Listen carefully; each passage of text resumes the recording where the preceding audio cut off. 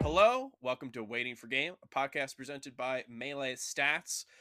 And hey, we're coming off of one of the biggest, some say the biggest tournament of all time. If you believe numbers, some say the biggest tournament of all time. We're coming off LACS 4, so we're going to have quite an episode. Before I get to that and before I get to our lovely guests, I do want to have a quick announcement. For past couple weeks, past couple months, I have been having a slight change in the intro. I'm not sure if anyone noticed. We used to be Waiting for Game, a weekly podcast presented by Melee Stats. There has been a slight change in that. If you guys noticed, it's now Waiting for Game, a podcast presented by Melee Stats. And I want to make the small announcement that starting next week or 2 weeks from now, we will be going bi-weekly with our episodes. We're going to be making episodes every 2 weeks as opposed to every week. This is something that we talked about for a couple months as Melee Stats, like the trio has talked about our output. I think that without going too much into it, the work that we did on the Nintendo video, we had a pretty big breakthrough in terms of creative collaborative meetings.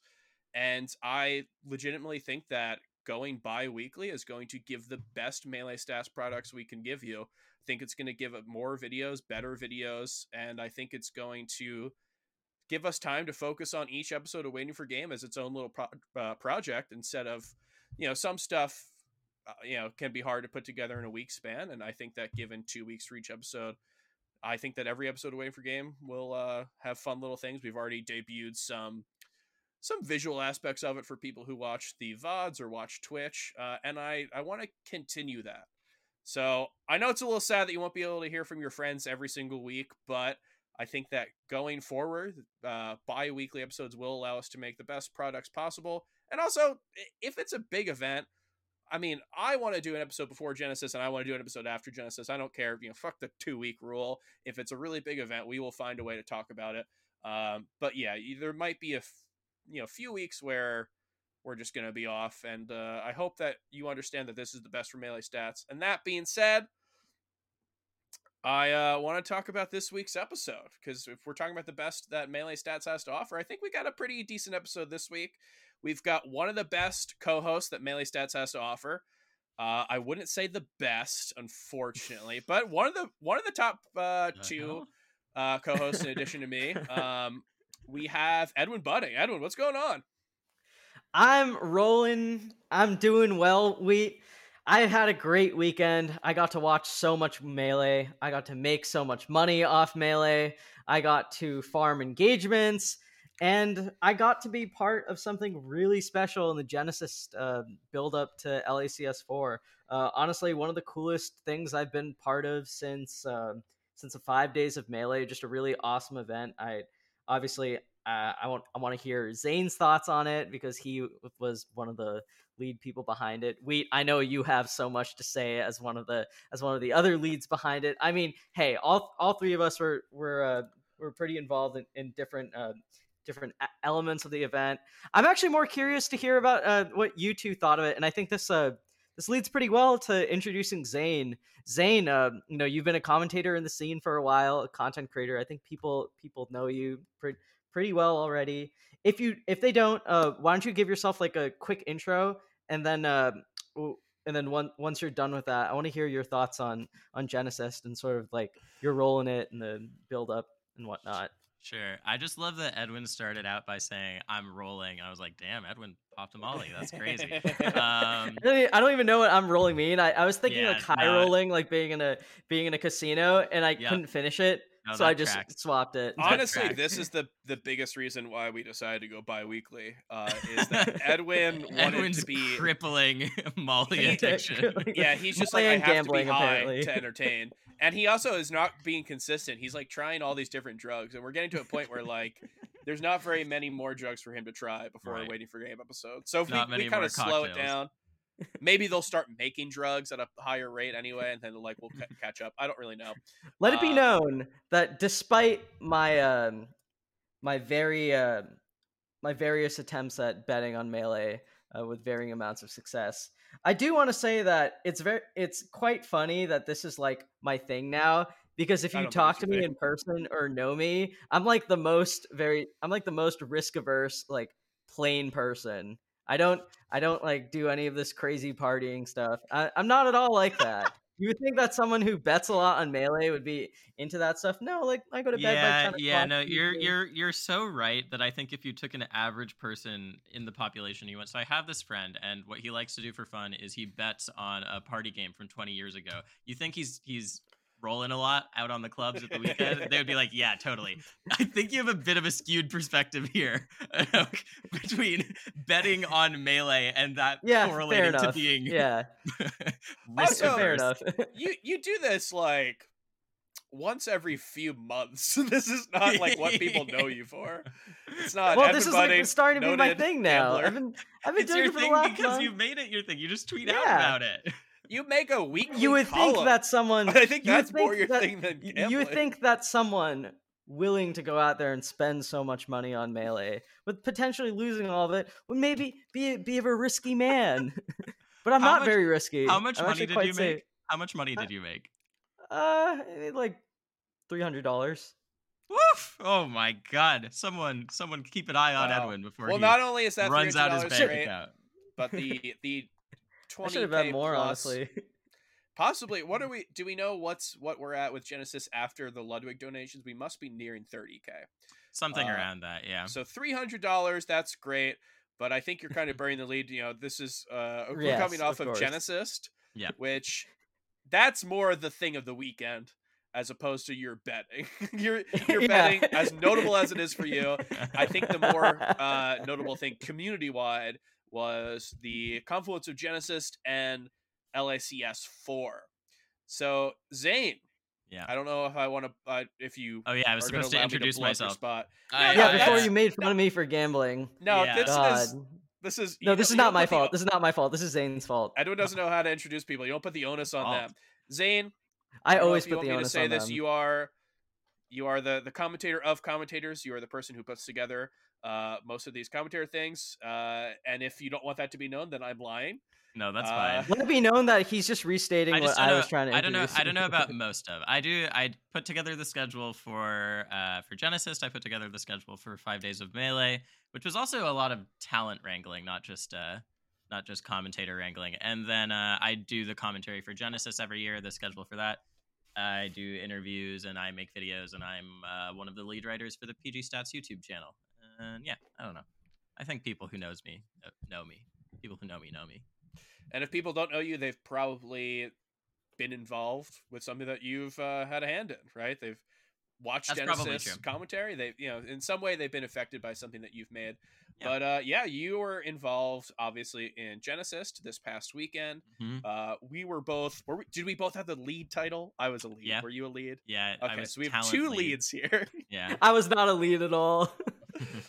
I think. What was your official title? Helper? No, I was the millionaire director. I was not a You lead. got director. Yeah, you and Radar were the two millionaire directors, right? hmm Yeah. See, this is the thing. We need new titles. Director seems like it should be lower on the list. People should know that director is way under lead.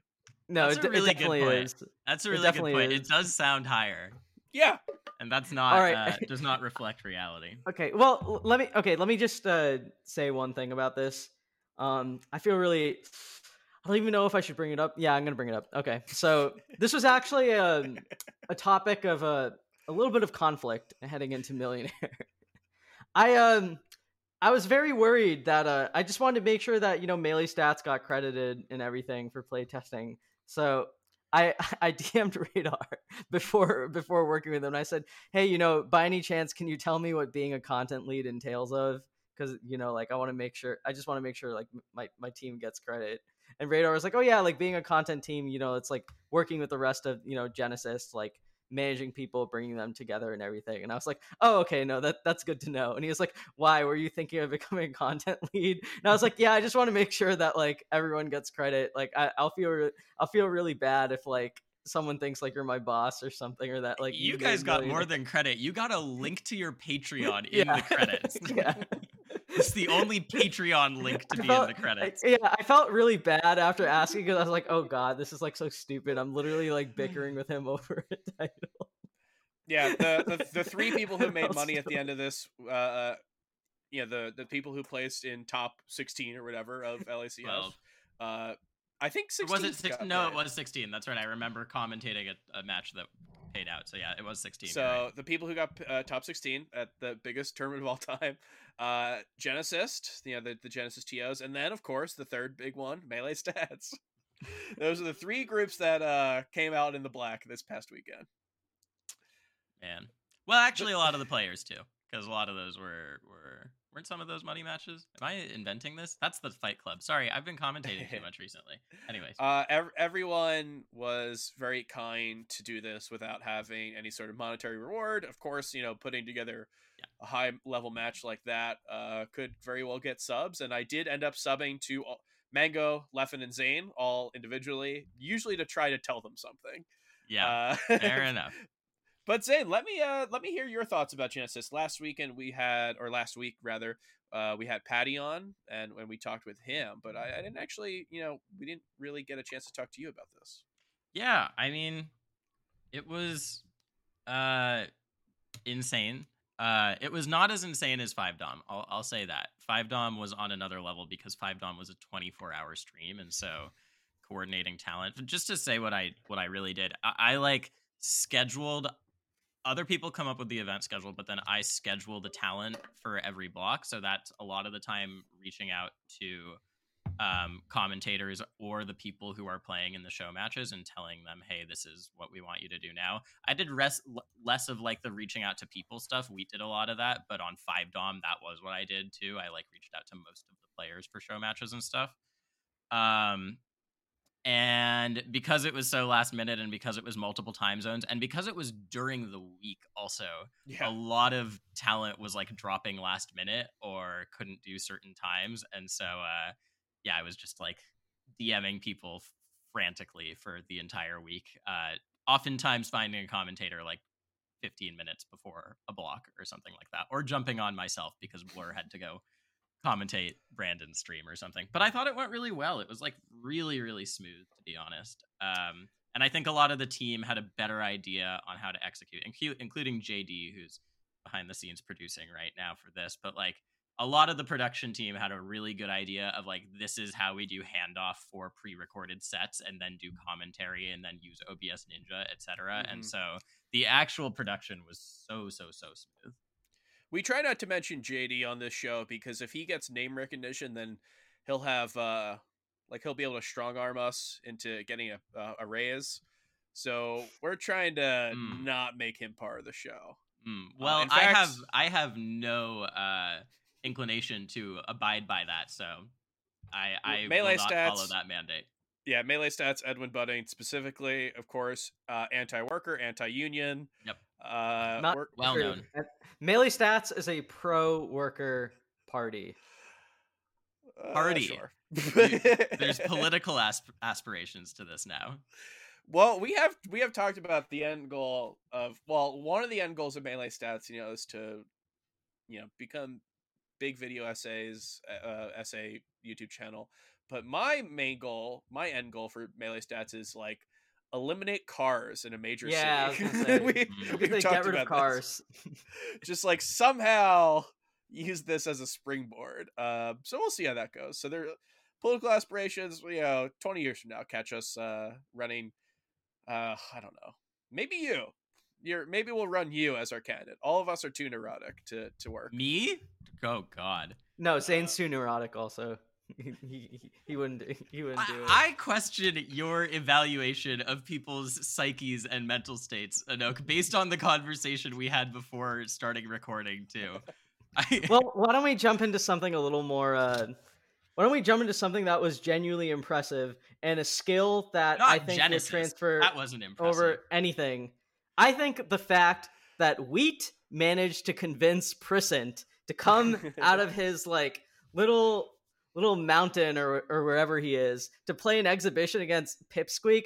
There are so many good exhibitions to talk about over the weekend. I think we can we could talk about like each one for 20 minutes. Can we spill behind the scenes info on this sort of stuff now that the event is over? Yeah, to an extent. Why? There were some funny things. Priscent and Pip played another set before that, but it was fucking awful, and Priscent got lit up, and so they were like, "Can we please play again?" And then thank God they did, because it was a really cool set after that. That set was really fun. I believe the first set, Priscent had just woken up. I think it was probably the middle of the day. But hey, we all work on our own schedules. If you're not, like, no need to conform to 9 to 5. But well, dude, like at the sometimes- very least, the set that they ended up playing for the stream, Priscent went up 3-1. Yeah. How's he so good? He's so insane.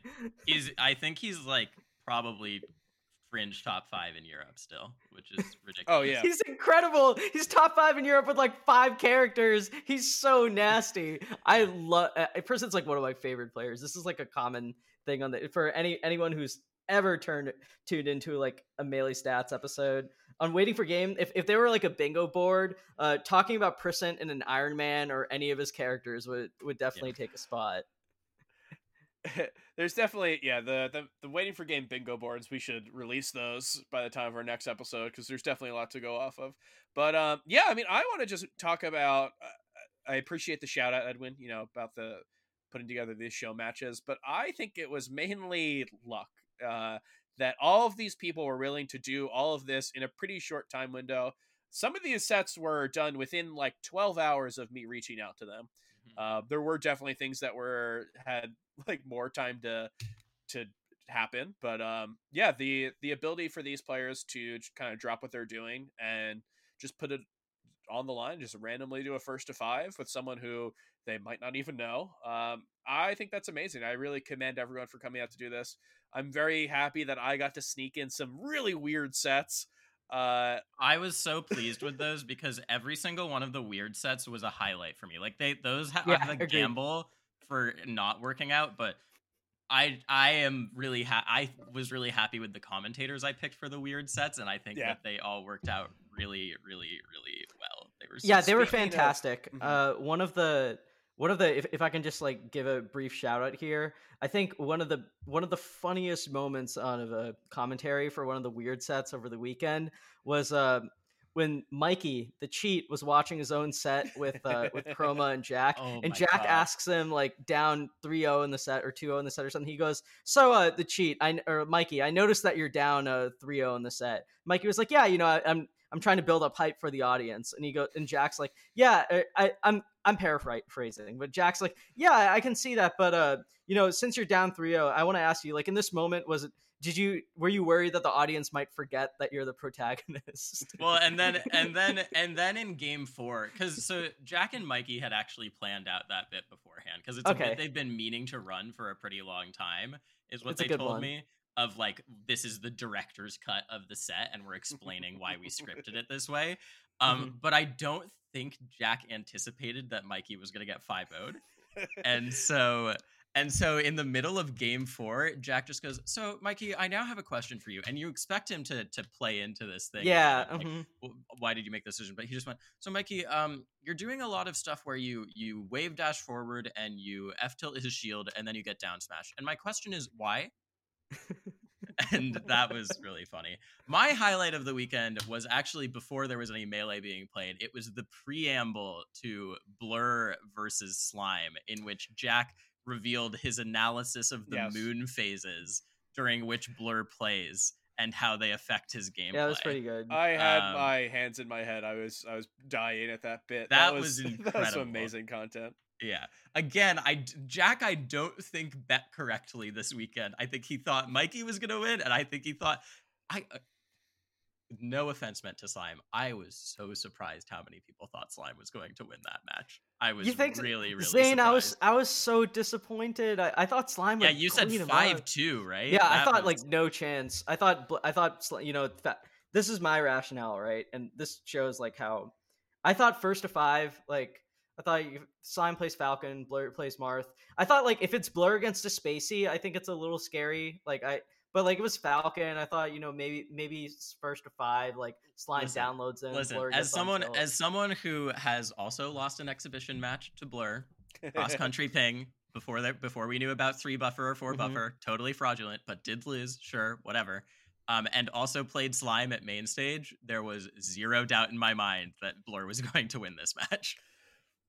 I feel like they've run similar stuff to this before that worked out better in Slime's favor. They have, Yeah, but like the first to 20 thing. context matters a lot. I think context matters a lot. Blur, yeah. I will say Blur, he impressed me. He had a few good combos. Like he when he got an opening, like Blur's punish game is not bad, and Yeah. Blur swings a lot, which is good in mid-level Marth versus Falcon, I think. So I was pretty confident in. So like one thing I will say that I noticed that Jack, God, we've been giving Jack a lot of praise, but he had a great week. He kept pointing out how Blur. One thing he noticed in footage of a Blur versus Falcon was that he would never get hit by Raptor Boost. Yeah, he baited out every single Raptor Boost out of the corner from Slime. It was so ridiculous.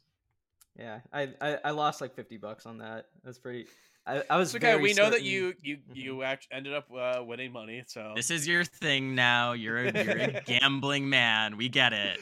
One thing, I just to kind of touch up on the weirder sets. Also, I was not expecting the 6-1 score in the first to 5 was so fucking incredibly funny. I lost my mind during that because my sleep schedule got so fucked up by this event, and so I was trying to fall asleep Tuesday night, but I like knew I couldn't or whatever. And so, a lot of these matches were pre-recorded for production's sake. And so I was looking through the schedule and I saw there were Google Drive links, and I had seen that Wheat had said Leo Spargo was a slobber knocker. So I watched a little bit of that, but then I was like, no, I don't want to get spoiled.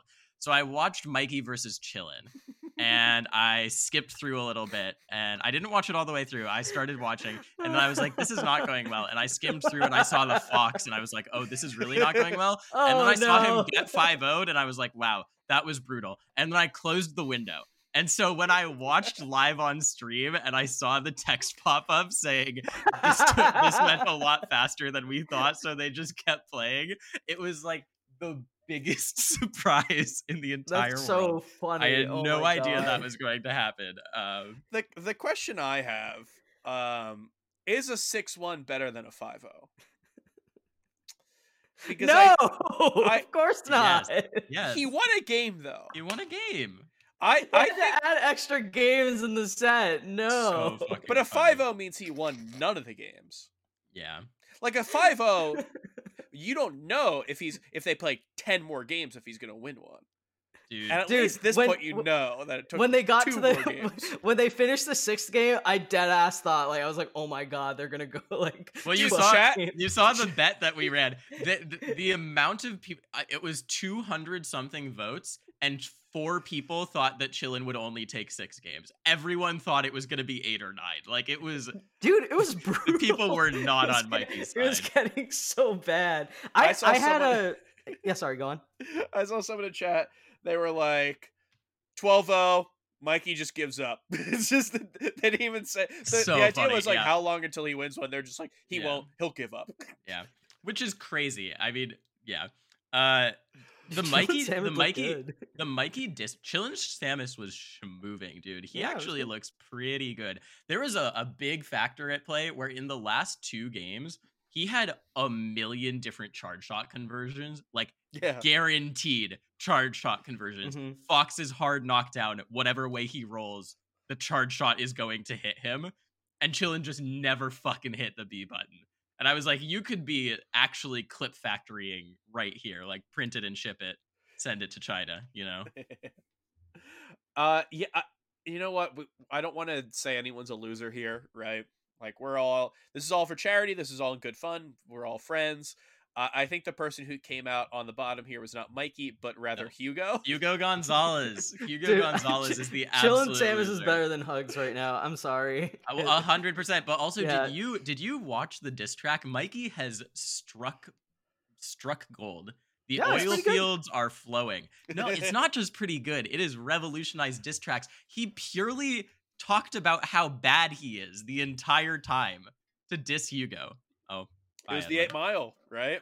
Yeah, the D-Rabbit or whatever. No, it was very, very good. It's tough in this day and age after 6-7 years. Climbing up to the summit's a pretty high bar though. Like I don't know if I'd say I think it's good. I have to think about it. I don't think know. that it's purely because it's such like an undercooked beef, but like in terms of actual quality, that's top 2 or top 3 all time diss tracks. No contest. Top I agree. 3. That's a Well, high bar, Zane. There's a what lot of else? good diss tracks. It's that, Respect Your Elders, and the Army one. Those are the top yeah, 3. climbing up to the sun. That's You're a great not one. a Night You're Shot gonna Hugo say Good fan. Clucks or something. Night Shot Good Clucks is not. Hugo is fine, but like I can never rank the I don't know. Night Shot Hugo's fine. There's the Neo ones also. Not the Neo Ghostwritten Neo ones. The and like the Riverside. I think like Riverside rap or something. Did Neo have diss tracks? He just had raps. Yeah, just raps. Like That's different. okay. Meta think about it. Meta Knight DeBess is an all timer, but it's Yeah, not a diss track. Yeah. Yeah, fair enough. IB's I think I latest made a song. list of this a while ago. Yeah, actually. dude, I love that IB is getting radio play in Toronto That's now. What the amazing. fuck? That's we got to wild. convince him to collaborate with one of these people. What Get a was- diss track what- going. What was the tweet that he had recently? He had a really funny Melee music tweet. I don't remember what it is. I probably couldn't find his Twitter anymore now because it's not IB either. I don't know. Yeah, the man completely changed his branding out of Smash. I gotta respect it at a certain point. But yeah, dude, these sets that we're talking about, we already mentioned the Pippet, the Priscent Pipsqueak.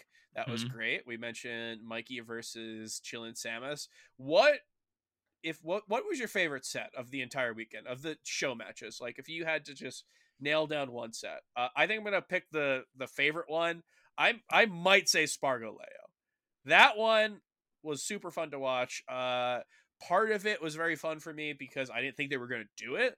And then also, I believe I might have said this last episode, Leo downloaded Slippy about 3 hours before he had to play. Just insane, right? Like I reached out to a couple other people to try to get like a double header for Ultimate, which I think still could happen in the future. But a lot of people were just like, yeah, I don't have Slippy. But Leo said, yeah, and then was like, by the way, yeah, I don't have Slippy, but I'll still do it. It's crazy to me that he's that good without having Slippy. That recontextualized everything for me because I thought that he played occasionally back when there was that little boom of alt kids playing Slippy. That set was awesome and like so fun to watch. I'm actually really happy Zoo ended up on commentary for that. It was originally supposed to be Void and Coney, which I think still would have gone well because Void is probably the alt player who's the best at Melee, I would say. He's quite good. ESAM did come back.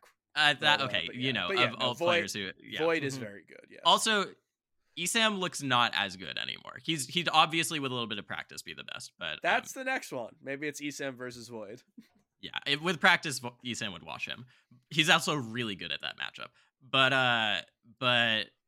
I'm really happy Zoo is on because it was such a weird set to watch from a Melee perspective because the first thing that happens in the set is that they go to FD twice, but with it being both of their counter picks. Like Leo counterpicks Spargo to FD as the Sheik and beats him. And then Spargo, who I think has way more knowledge of Melee's metagame and scene from talking to Mewtwo King and getting coached by him, takes Leo back to FD, and he literally like never beat Leo on FD. They played, I think, 3 or 4 games there, and the Sheik won every single one. Edwin, what is your perspective as a Marth main on what we saw? Well, it's funny that you guys bring up one Marth Sheik set of being the being your favorite. My favorite set was actually watching Leffen just put the beat down on Zane. Yeah. That was genuinely one of the most astonishing things I've ever seen. So I know this is going to sound weird because I'm a Marth player talking about this matchup, and this is a matchup that I've always struggled in and always like thought negatively. I gotta say, the way that Zane typically plays this matchup, like he doesn't like, even when he's not playing amazing or whatever, it's not easy to like get openings on him and convert on him for free. Like he makes it really hard. Like the difference between Zane and a ton of other Marth players, and like this is sort of true for other top Marth players, but I think it's especially true with Zane. It's like, it's not like if you get a grab a Sheik, you just like auto kill Marth like without thinking, right? Like you have to hold advantage. You can't like let him slip away like to the corner or to ledge or like or to get like center stage or like reversal you or whatever. You have to be like really disciplined. So like yeah, like you can get like 30% or something in like favorable position, but like the way Zayn plays is like very hard to like you're constantly in spaces like where he can technically hit you or like get away from you, right? So like for Leffen to like convert those situations into like another edge guard or just to like maintain advantage, he has to like outplay Zayn, right? Like he has to do it multiple times a stock. And he just like it just kept like happening. He just kept it was like a true yeah, I know the final score was 5-1, but I almost forgot that Zayn lost the or won the first game because it was so convincing. I've like, I've seen Leffen play amazing with Fox before, and like we've talked so many times on this show, on other Melee Stats show about like how when Leffen plays Fox and he's playing like at a 9 out of 10 or 10 out of 10, it's like everything fits together like clockwork, right? It's like, oh, like of course he'd do this, like all right, yeah, like that makes sense, like oh my god, he's so good. But this was like watching a Sheik version of his Fox, but instead of being like really explosive, it's just like clean play. I was so impressed when he just put the beat down on Zayn. I thought like this guy is not losing this tournament. I thought this is the best player in the world. I was really excited. Yeah, I really do think Leffen at his best looks like the best player in the world. There's something about the way that he's always, I think that I don't want to overstate this point because it's not a new point. People characterize European Foxes as flowcharty a lot. I think to excess. Pipsqueak is a flowchart based player. There's like no one in the world other than Wizrobe, I think, plays as much with a flowchart as Pipsqueak does. But Leffen has flowcharts that like are so nuanced and don't just rely on reaction and hitting a punish. You see it, I think, really clearly when he's edge guarding spacies. And what I mean by nuance is that he adds in fake outs and mental games and mix-ups as part of the flowchart, and then goes for the like get the thing after that. Like when he's edge guarding spacies, one of Leffen's real big habits is that he'll go for a full hop back air, and condition you to go low by doing that, or to go to ledge, and then he just wave dash back, grabs ledge, or does a back air off of that. And if you go high immediately, obviously the back air covers it too. But he loves doing a back air that like will cover an option that they're not doing. And because it's just empty movement, honestly, if they up B, he just uses it to like add something to your mental stack, to think about. And that was a lot of why I think he was able to do that with Sheik. Because I agree, the punish game is really hard. It reminded me of Face Roll's punish game on Sheik, like Face Roll versus Pew Pew and stuff, especially on the FD games, where Face Roll, it's not like a guaranteed combo, but it's a lot of mini dash back, wave dash back, and then come in and punish the landing fair or something like that. I think a ton of like, just like from my experience playing the matchup, I think a ton of it exists in like these two different, like there's obviously different positions and like different zones. So I'm speaking pretty broadly, but like, I think especially in Marth Sheik, there's kind of like super restrictive zones where like both characters are like want to avoid being in another area of like you have to be really restrictive with where you choose to go and what options you choose to do. And then there's kind of like this other area where they're both kind of in what like in other matchups would be in scramble space, but like they don't want to hit each other immediately. So you're kind of like both in I think a ton of Marth Sheik exists kind of in like those two zones, like especially a lot more than other matchups, just in my opinion. But so like when they're both in unreactable space or like in spaces where they're trying to move around each other and get the first person to swing or like commit to a bad position, it's really hard, like especially with Zayn in that matchup, to get him in a bad position or get him to like give up something. It's like, and I know this sounds weird because like Sheik Marth is a matchup that like people consider like slightly in Sheik's favor, but like if you've seen Zayn play like Pew Pew or excuse me, not Pew Pew, like Plup or any other really good Sheik, it's so hard to like get him to do to give you an opening or to like get him to show you a tell. Right? Do people still think that Sheik Marth is in Sheik's favor at top level? I don't feel like that's the common wisdom anymore.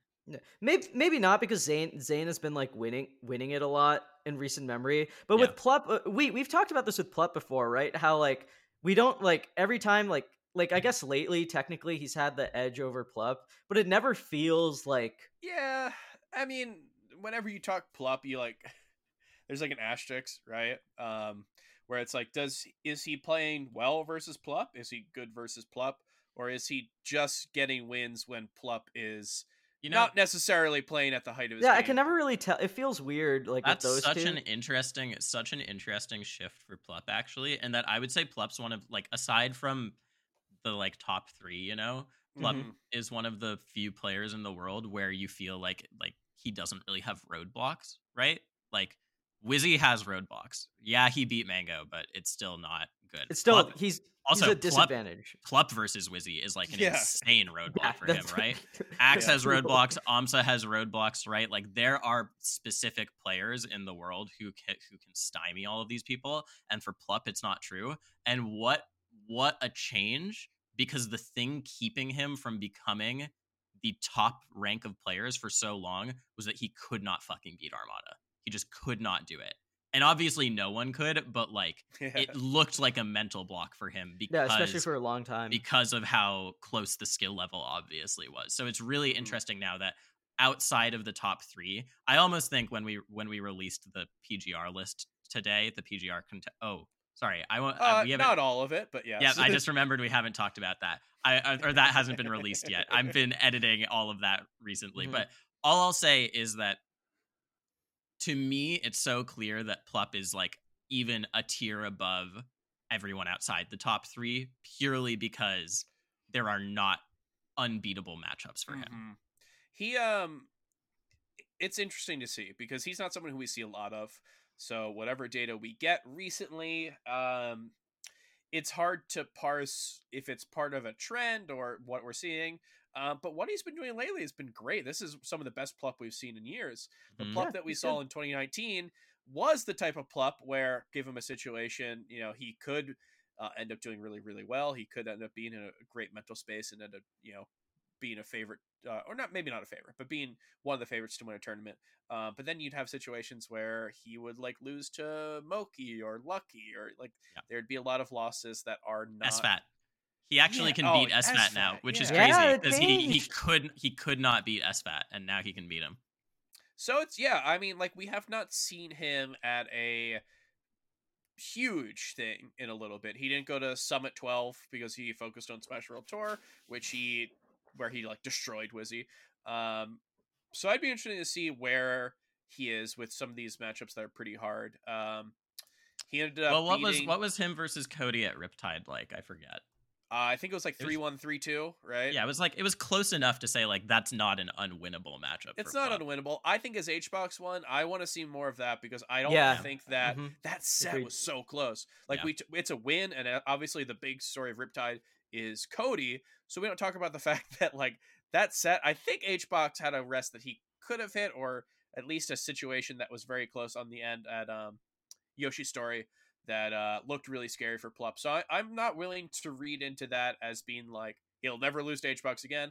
I want to see more of that. That's something I'm interested in. But yeah, like we talk about Plup Sheik, I think it's very refined. We understand that like when Plup's at the top of his game, this is what top Sheik looks like.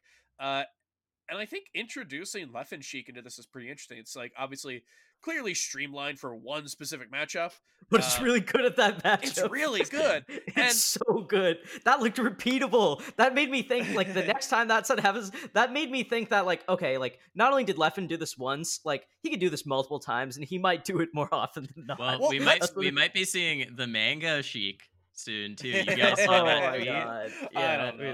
What did everyone vote for? If you guys don't know, Mango did a tweet. He did a tweet. Mango tweeted out today or yesterday, I forget which, that he's wants to play another character because he wants to play Melee, but like doesn't want to get over invested in practicing really hard. So he asked between Falcon, Marth, and Sheik. I voted Marth. I voted Marth. Yeah, I voted Marth. Okay, we didn't need to ask you. Wait, sorry. We were talking about Mango. We're talking about Plup. The way we started talking about these two is because we were talking about Leffen. I want to ask you to like Leffen, just, you know, say what you want about Mango in first to 5 or like an exhibition. I guess it's just not his thing. It was, you know. But like, forget that for a moment. I think at the very least we agree that like if Leffen Mango happens in bracket, like it's probably a toss up, right? Like, like if we had to guess, like they go back and I forth. would favor Mango pretty significantly. Actually. Significantly. Like to like the tune of like 60-40, 65-35.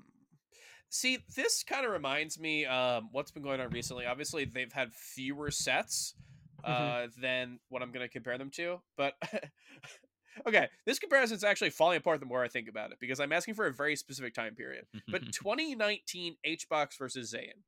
Obviously, we saw Zain really figure it out and turn the corner. Yeah, I don't think it's like that. Well, okay, thanks for shutting me down without me explaining this.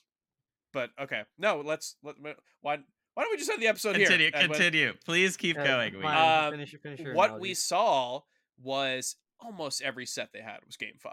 Yeah. And when you looked at it from like a one set perspective, it's like that was winnable for Zain. That was winnable for Zain. But you go out and you look at them for the year. HBox was up 7-2. And that's something I feel like we've seen over the past years. Like I said, they don't play as much, so it's hard to get a complete trend. And also there's a global pandemic, which meant that they couldn't play for a while. But every set we've recently seen of Leffen Mango's ended up being pretty damn close. They played the last 4 sets they played before the first to 5 were all game 5, and Mango won every single one. Mango won them all. Yeah. It's that type of thing where like at a certain point, like, do you have to start considering something that could go in anyone's favor, but it always goes in one person's favor? Do you have to start considering that more than a 50-50? So I think 60-40 is fair. The biggest thing is that I don't think Leffen, like, what's his worst matchup, right? Because it was that's what I was leading to. And if this is something that's able to be repeated in bracket, which I have a doomer take, I think Leffen goes up 2-1. And in game 4 versus Zain, like the first tournament this set they play, it's like Genesis 8. I think he goes up 2-1 and is up like 3 stocks high percent, and Zain just comes down on the Angel platform for his first stock. I think he loses that in a heartbreaker game 5. But wow, what a call! That's my doomer call. Regardless, what we saw seems like it's able to be repeated in bracket, I think. And that just has us saying like, yeah, who's scarier for him? Because it's Mango. It's absolutely Mango. Mango. Well, I think like 100%.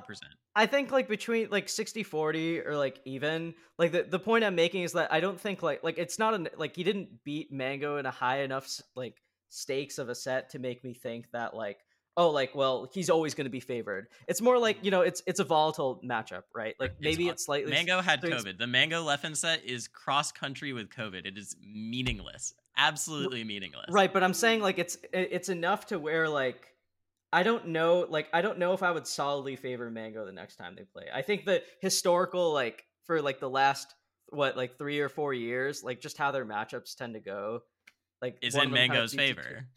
Like slightly. Like I like the point I'm bringing up is that I think Leffen's shown me enough this weekend to make me think that like there's no one in the world who I think like I would be really scared of, like for Leffen. Like if I had to guess, like maybe Cody, like in IBD, or Cody and like Wizzy. I guess.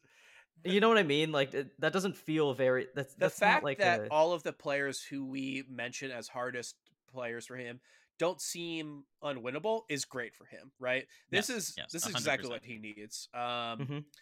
Like the fact that we have a lot of players, and this even exists at the top level, right? Zain doesn't want to play Axe. Mango probably doesn't want to play Zain. There's like things that are definitely doable. And like the higher you go, the fewer matchups they have that they don't want to see. But when you look at brackets, like to get into winner semis or winners quarters and stuff like that, there's definitely problem matchups that if you are a player who is potential to win, you don't want to see. Like you want to see it as late as possible or not at all. And the fact that Leffen's matchups like that seem pretty doable, right? It's probably Mango. And the fact that he seems doable against Mango, maybe not favored at this point, but I could see that swing back to favored more than I could see like Mango being favored over Zain in the near future, which that might be a hot take, but that's something I think like that's great for him.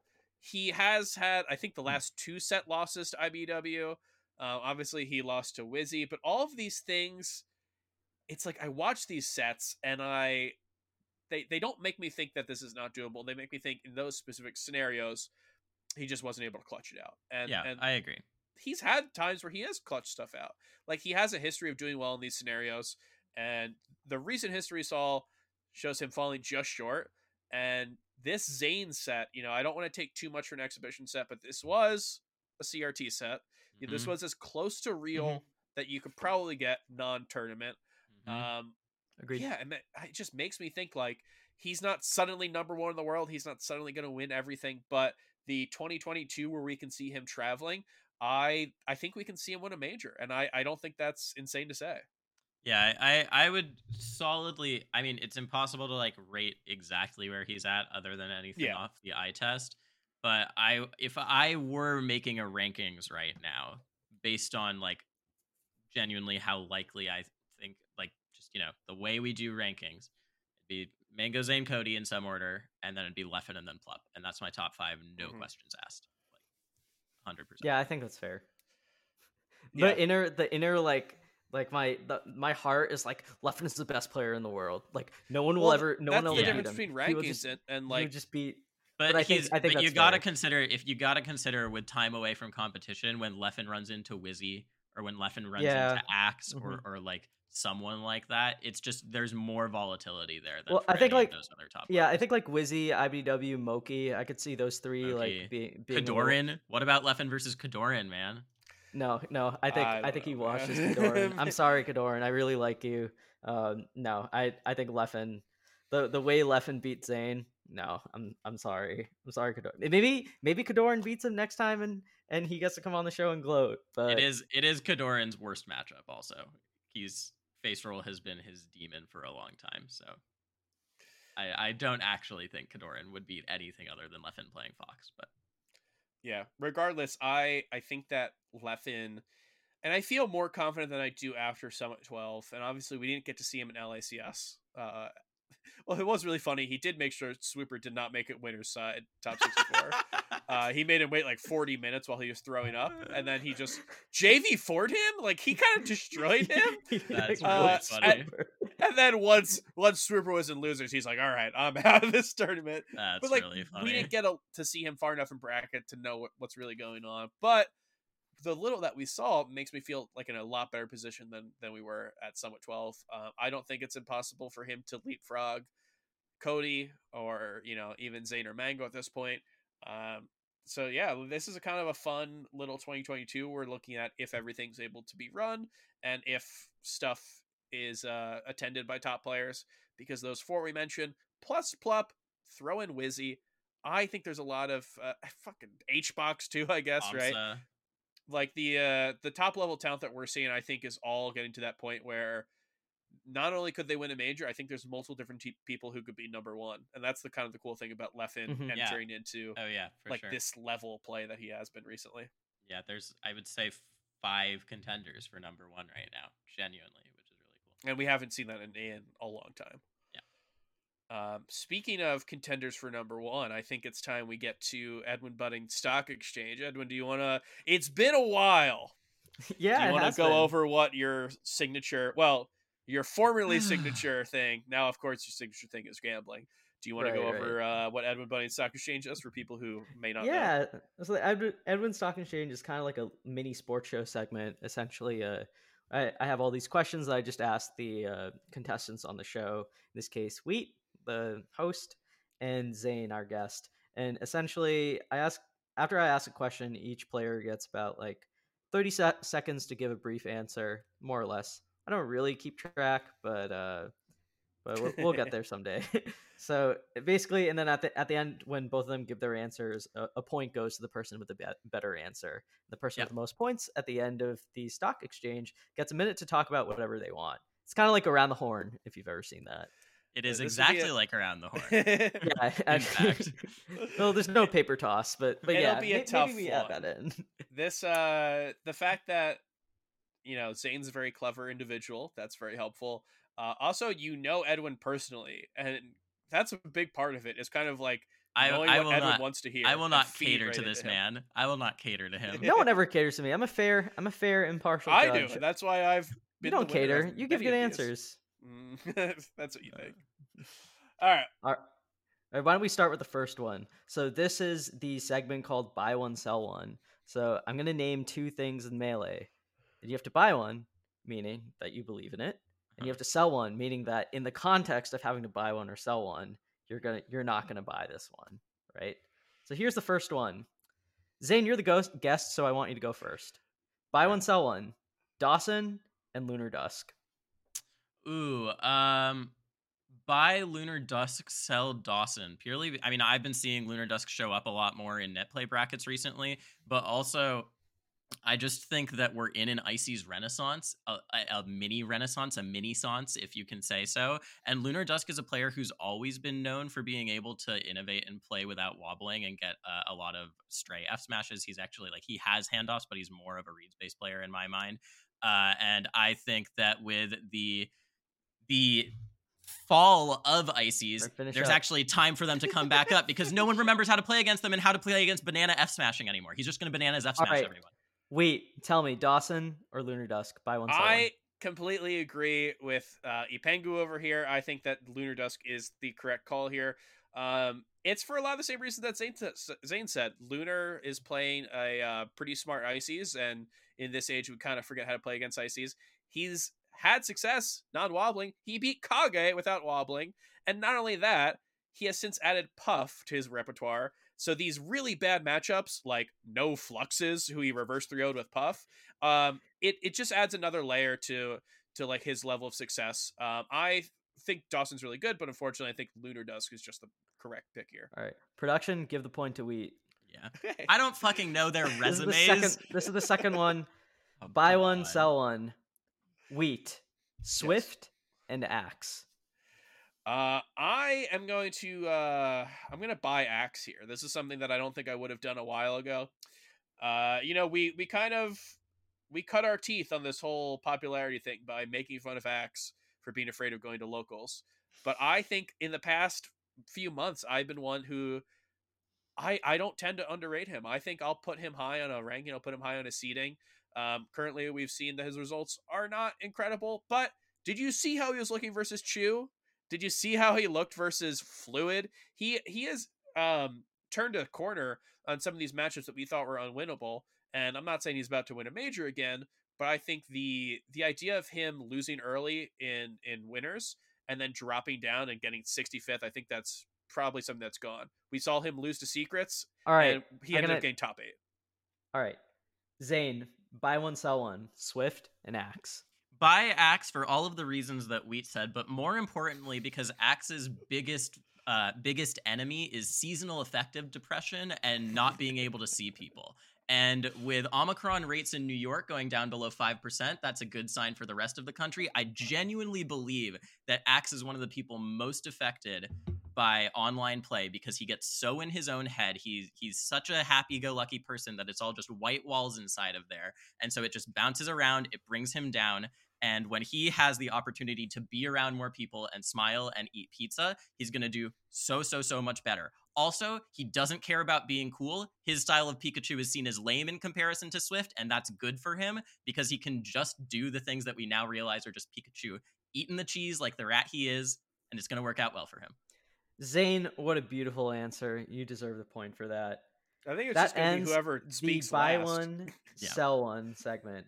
Now we're going to move into the second segment. Are you buying the dip? So in this segment, I mention a stock that's currently, in a bit of a decline, and you're going to tell me if you're going to buy this stock with the expectation that it's going to perform better in the future, or you're not going to buy the stock. So Zane, tell me, are you buying the dip on Kadoran? No, I'm not buying the dip on Kadoran because I've seen that man reply to a Smashboards thread that's 13 years old too many times to think that this is going to be a big setback for him. PPMD is the player with maybe the biggest dip to come back in all of Melee history, and that is who Kadoran models himself after. Wait, sorry, I just want to clarify. Buying the dip meaning that you think it's going to rebound. So sorry, yes, I am buying the dip. Okay. I am buying the dip. I think Kadoran will rebound because this man has F-smashed his way into Shield so many times at Irvine Locals that we know that it's not going to upset him to take losses like this. Also, I saw in the Discord after he got fucked up by SFAT in the crew battle, he was sad. he wasn't that sad. He's just going to do it better next time. I think that he genuinely has an amazing competitive mindset, and he's inspired by PPMD, and yeah, I think he's going to do well. All right, Wheat, take it away. Not just yet. This is someone who I believe in their ability to get back, but I think that it's not going to be immediate return to what we saw this past year. I think, hey, if we're able to like talk about 2022 as something where we're going to be able to see more majors, we're going to see more people coming back. We're going to see threats to Kadoran who just weren't going to tournaments. I think he's still really good, but the stuff that we saw from him, you know, the SFAT stuff, the Panda loss, like give him Laud, and I think that's so scary. There's so many people who I don't think he wants to see in his bracket currently that you know, I can't say it right now. I think that he's a really good player, and his ability to like run through these obstacles, he'll eventually get there. But there's too many scary people right now, and if we're gonna see players from, if we're gonna see Triff or Leffen, stuff like that, that's just something that I can't really buy it just yet. What a diplomatic yet precise answer. I think when Wheat takes this one. Yeah, fair For enough. the second, are you buying the dip question? Wheat, are you buying the dip on Gatsu? You know what? I'm not even sure if there's much of a dip to buy, but I will buy it. I'm a Gatsu believer. He's the reigning King of the Cube champion. I think he has been for 3 weeks straight now. He is someone who, if you are talking about top Falcons, I think it's conventional wisdom to say the top 3. But he, since last year, is just as good or sometimes performs better than those 3 do. Yeah, I don't think that there's a reason right now where I would say Gatsu, like where I wouldn't buy the dip on him. I don't know what the dip is, but the fact that his matchup spread goes from like good, right? There's like, even if he sees Magi or something, if he sees a Falco, I think that's still good for him, to great. Yeah, I don't think I would count him out at all. I would definitely buy the dip.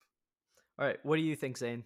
I'd buy the dip, and I think if you think there is a dip, then you are overrating Gatsu, to be honest. He's gotten better, but he hasn't had any losses that were below the peak he's now established for himself in 2021, is what I'm meaning to say by that. Like, all of the losses he had are consistent with the new level that he's put himself at. If you think that losing to Panda is a big deal, Panda is on the up 100%, and also it's a Florida matchup where Panda is like intimately familiar with that. I think that Wheat's 100% right in saying that Gatsu is now on the level of the top 3 Falcons. But I think that we've been so eager to want him to break out for so long that if you're seeing this as a dip, you're misreading it. It's just one more bump in like the very, very consistent path that he's had for his entire career. This is not a dip. A very good answer, Zane. You get the point there. It's just whoever goes last. I said the exact same thing as Wheat. All right. The only one we disagreed on, Wheat did win, and I agree with that. So the I think third doesn't segment, have object permanence.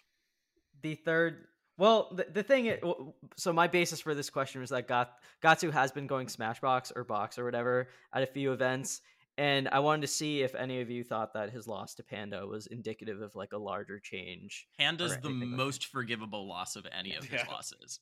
Which is why I like that I liked that you specifically highlighted that as a loss. That's not like doomsday for him. Yeah. Okay. So the next segment, the third segment, I was too busy gathering show matches while that set was happening. The third segment is it a bubble? So I'm going to name a stock that's currently at very high valuation, and you're going to tell me whether you think that the stock is going to keep going upwards or whether it's a bubble, as in that it's not sustainable. So, Wheat. No, I went second. Yeah, it's Zane this time. Yeah, excuse me. Zane, is Marth versus Falco, as in from Marth's perspective, a bubble or not? What? As in Marth versus Falco, as in Marth players beating Falco players. No, it's not a bubble. It is something that will continue to happen, but it's not because of Marth winning the matchup, which he does do slightly, in my opinion. But I think if you think that's why it is, you're looking at it wrong. The reason why it's not a bubble is because of, at the top level, at the matches we actually care about, it's the favorite matchup for the top Marths. It's one of Zane's favorite matchups, and it's absolutely Kadoran's favorite matchup. And that's why it's not a bubble. It's not because the matchup is skewed in Marth's favor. It is. Will the Falcos continue to get better against Marth? Yeah, I watch hours of Fiction wordlessly grinding against Zane and laughing whenever he gets down thrown off the stage. He's 100% going to get better. But it's not going to rival the familiarity and the comfortability that someone like Kadoran has after hundreds of locals against another Falco with a really patient laser game, Squid. The question's not phrased correctly. This is controversial because I'm going against you. Because we only think about the top level players, and there's only really 2 top level Marths right now in Kadoran and Zane. LS Logan's so inconsistent, I'm not counting them. But Kadoran's familiarity is why it's not a bubble, and Zane's familiarity as well. All right, and what do you think? I'd like to start off by saying I think Zane's completely correct on this, even though he did go way over the allotted time. Probably 3 times longer than he should have talked. But I'm going to agree with him. I think that everything he said is correct. If you're looking at this from matchup perspective, I think that at low levels, I think Marth still wins. If you get to mid-level, that's something where that can be wildly different. But yeah, I mean, in a tournament setting, I'm not sure if we're going to see Falco consistently winning over this. Don't forget that Kadoran's one of his first big wins was Ginger, and has been able to keep that up. And Zane obviously is someone who, despite the very, very for every great win that Mango has over Zane, and we think about it forever, Zane has about 3 or 4 set wins that look pretty easy. He 5-2'd Mango in an exhibition, and then went on to 6-0 him. Not just Falco, of course. But yeah, I think at this moment, the ability for Falco to beat Marth kind of feels at a top level, kind of feels like it's in Mango's hands. And anytime we really put something like that in that, I think that's a tough one to call. So I know, or yes, whatever it is, whatever Zane said. I forget if it's a bubble or not. Whatever not the bubble. answer It's is. not a bubble. Okay, I'm going to give this one to Wheat. I thought Zane's answer was actually very bad. I thought his rationale was terrible. I'll tell you why afterward. Let's go. He said the same thing as me. No, he took a different navigation. He ended up at the same endpoint, but not the same route. I think it's just speak second. I literally think that's it. I'm pissed right now. Now let's see. Now this is the second. He said that it lies in Mango's hands when Mango's not even playing Falco. Is Mech's attendance at multiple tournaments each day? Is that a bubble, Wheat? Yes, that's a bubble. I don't think that, okay, look, preferably online tournaments will have lesser significance as we go back to in person. But I think that's something that's never going to die, and I think that's good for the scene that we still have online locals. But Mech entering 7 tournaments in one day, I think that is a bubble. It's good stream content, but I also do wonder if people will stop caring once we actually have Melee back. And also, Sidward's just going to DQ Mech from these types of things. Online TOs are not happy about the fact that No Fluxes and Mech and et cetera, are holding up bracket. As a TO, you just kind of want to be the most fair to everyone. Mm-hmm. And I think that there's no way to let someone enter 7 tournaments in one day and then be most fair to your entire tournament by having them compete. So it is a bubble because they are going to start getting DQ'd from stuff. And because of that, we're going to see more single tournament performances or maybe a double on the sly. So yeah, so that is a bubble.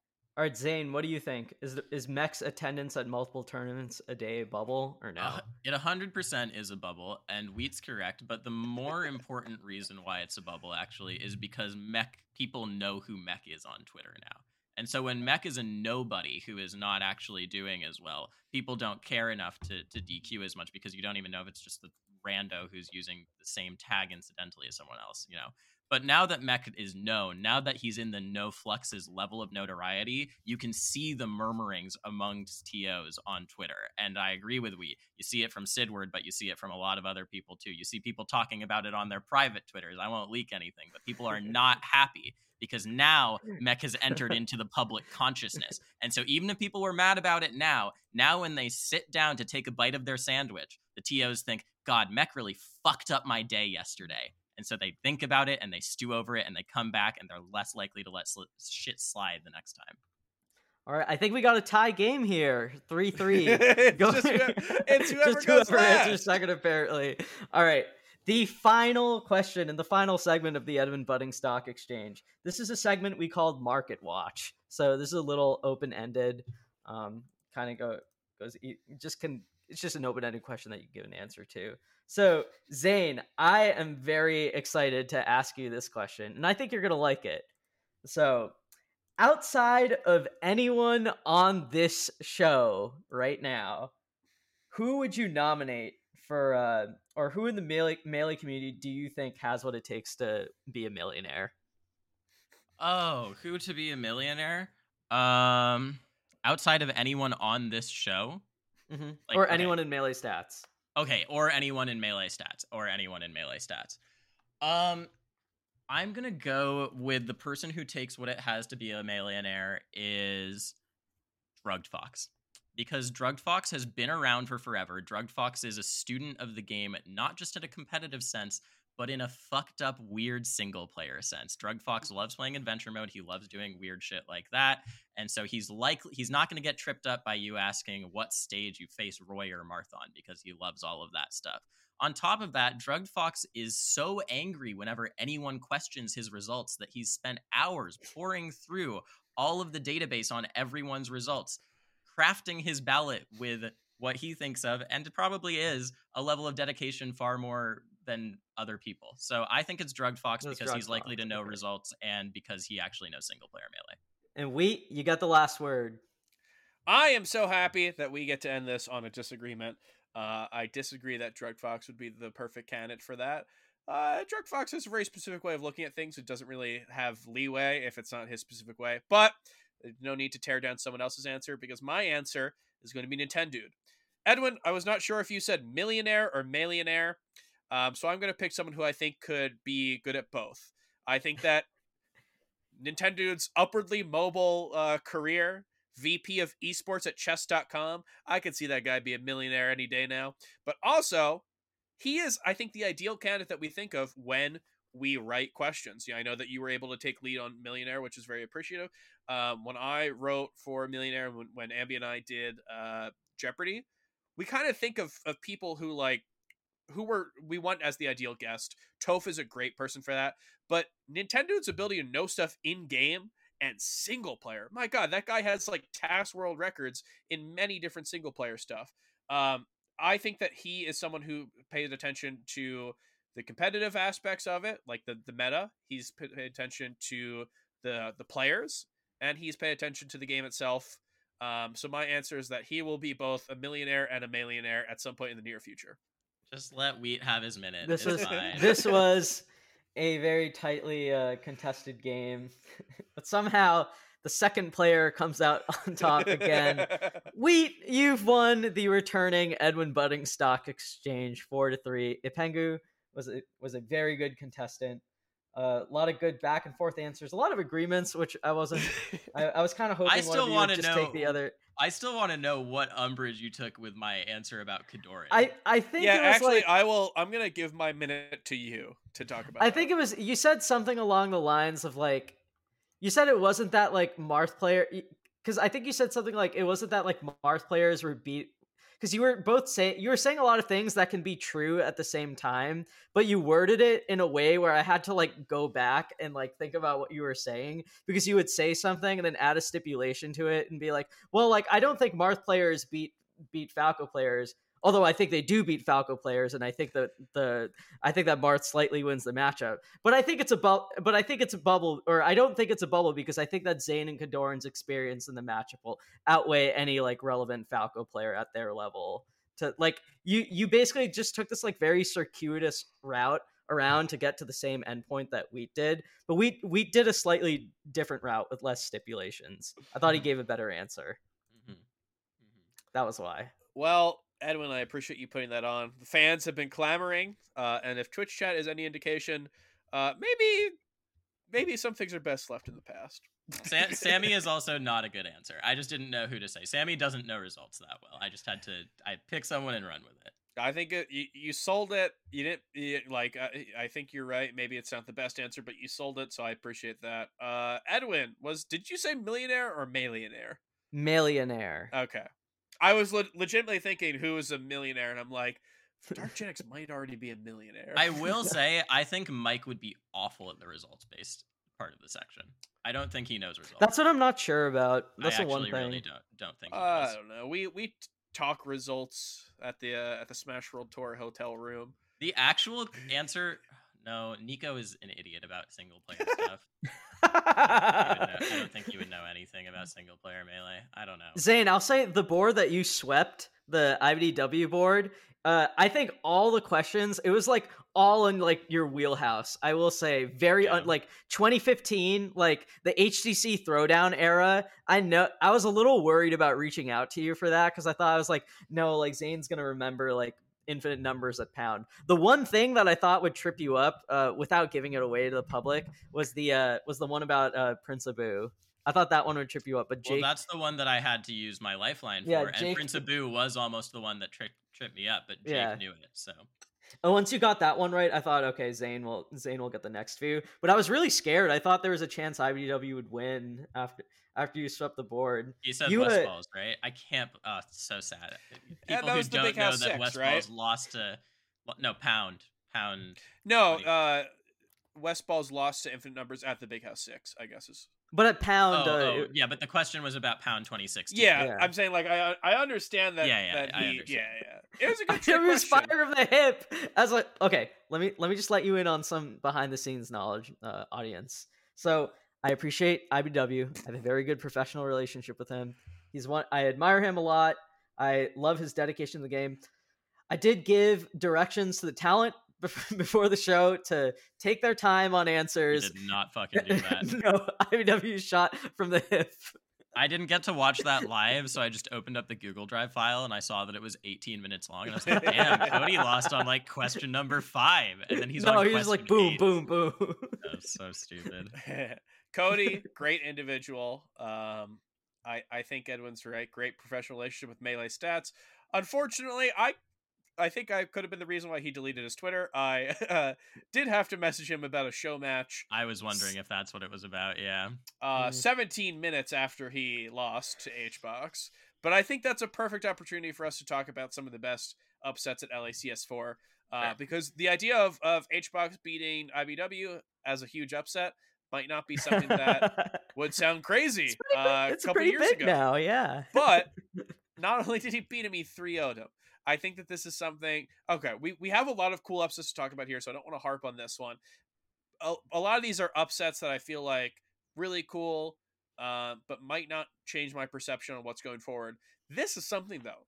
Is this an upset that changes your guys' ideas on what happens in the future of IBW HBox? Zane, did you? I don't know if you got to watch that set at all. IBW versus HBox? Yeah. I did not watch that set. I have not watched all of LACS 12 because I was like all-nightering and working the entire time during bracket, actually. But no, just knowing that how it went, nope, it changes nothing about my thoughts on IBDW versus HBox. He did get Clutch Godded. Yeah, exactly. That's part of why it changes nothing. I think Cody's one of the best Foxes versus Puff in the entire world, and Hungry Pox, especially in the online era, plays a really high volatility style where he's, I think, more likely to take big risks and drift into you and play the mix-up immediately rather than take a chance on that.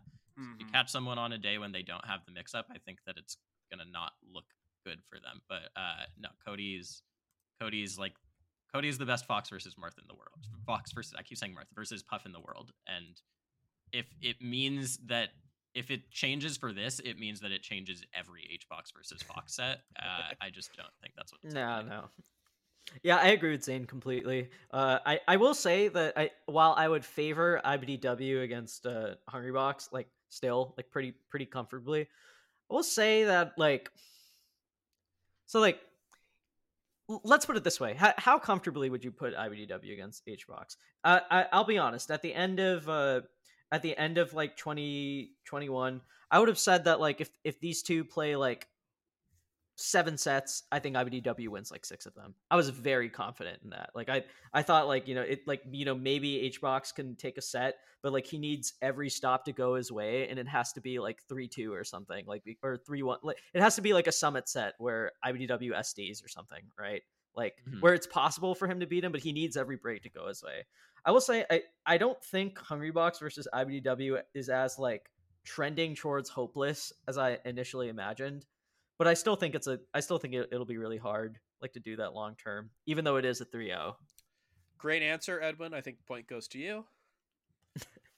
Oh, sorry. Because I was the second person, right? I got exactly. it. All right. We're running a new bit. It's called Wall Wheat Street. Well, tell me We'll what you figure it out. what do you think of IBDW HBox moving forward? Yeah, I think that this is yeah, I've talked about this before. It's not quite like bubble theory level of stupidity, but I do like, I see everyone's levels, and like it's like a box plot, right? Like I think there are people who are way above other people, and if everyone played at their top, at their peaks, some of these upsets would never happen. But there are definitely players who can play kind of the lower end of their spectrum, and there's players who are playing kind of at the upper end of their spectrum. I think that's what we saw. We saw Cody, who in that set, I mean, I didn't get to watch all of it. I did get to see him up, I think, 3 stocks to 1 on the last game and end up losing. Definitely not playing in a way that he would want to play. I think it's something about the fact that it was online. Obviously, other, he just maybe wasn't playing well. And HBox, who, like, for all that we make fun of him now about like not being the HBox he used to be, he's someone who I've never wanted to count out, even in the like pop off on Otez era. Like, he is someone who, if you say like, would you bet $50 that he would like, that he will not win a set against this person, doesn't matter who it is, I would not feel confident. Like, Agreed. He is someone who at any moment can really turn the Jets on. And I think that's what we saw. And like the flip side of it, we saw Moki end up beating him. I guess what I'm trying to say is that I think HBox, I think he's on a little bit of a higher trend than he might have been at the end of last year. Maybe like Summit, we saw him, it didn't look great. And then Smash World Tour, he kind of got destroyed by Wizzy into getting destroyed by Polish. So he's not exactly at the highest he's been in the past couple of years, for past couple months even. But I think what we've seen of him at LACS was good. It was affirming that he's still a good player, and then affirming that the people who actually practice the game right now, and like actually put their time into the game, are going to be the ones who are going to end up better. So this Cody set, yeah, maybe he wins 20-30% of their sets or something. But I think Cody, I still really favor him. If they meet in bracket, that's a scary person for HBox to see. Yeah, it's the worst matchup for him other than maybe Wizzy. Yeah, Wizzy, that's a scary one. Polish, maybe. Yeah, maybe they deserve to be up there the way their sets are going. What other upsets kind of caught your eyes? I think there were some fun ones, but I don't know if you guys have anyone specifically that you want to bring up. Well, yeah, sorry, Zane, you go ahead. You go. No, you go. Okay. I was gonna say I loved watching Moki's run like through the whole bracket. I was really impressed by the fact that he beat Kadoran. Obviously, like beating Plup is beating Plup and Hungrybox. Beating Plup's the really big one for me. Mm-hmm. Yeah, no slouch. Especially after Plup just beat IBDW too. Actually, beating HBox pretty big too.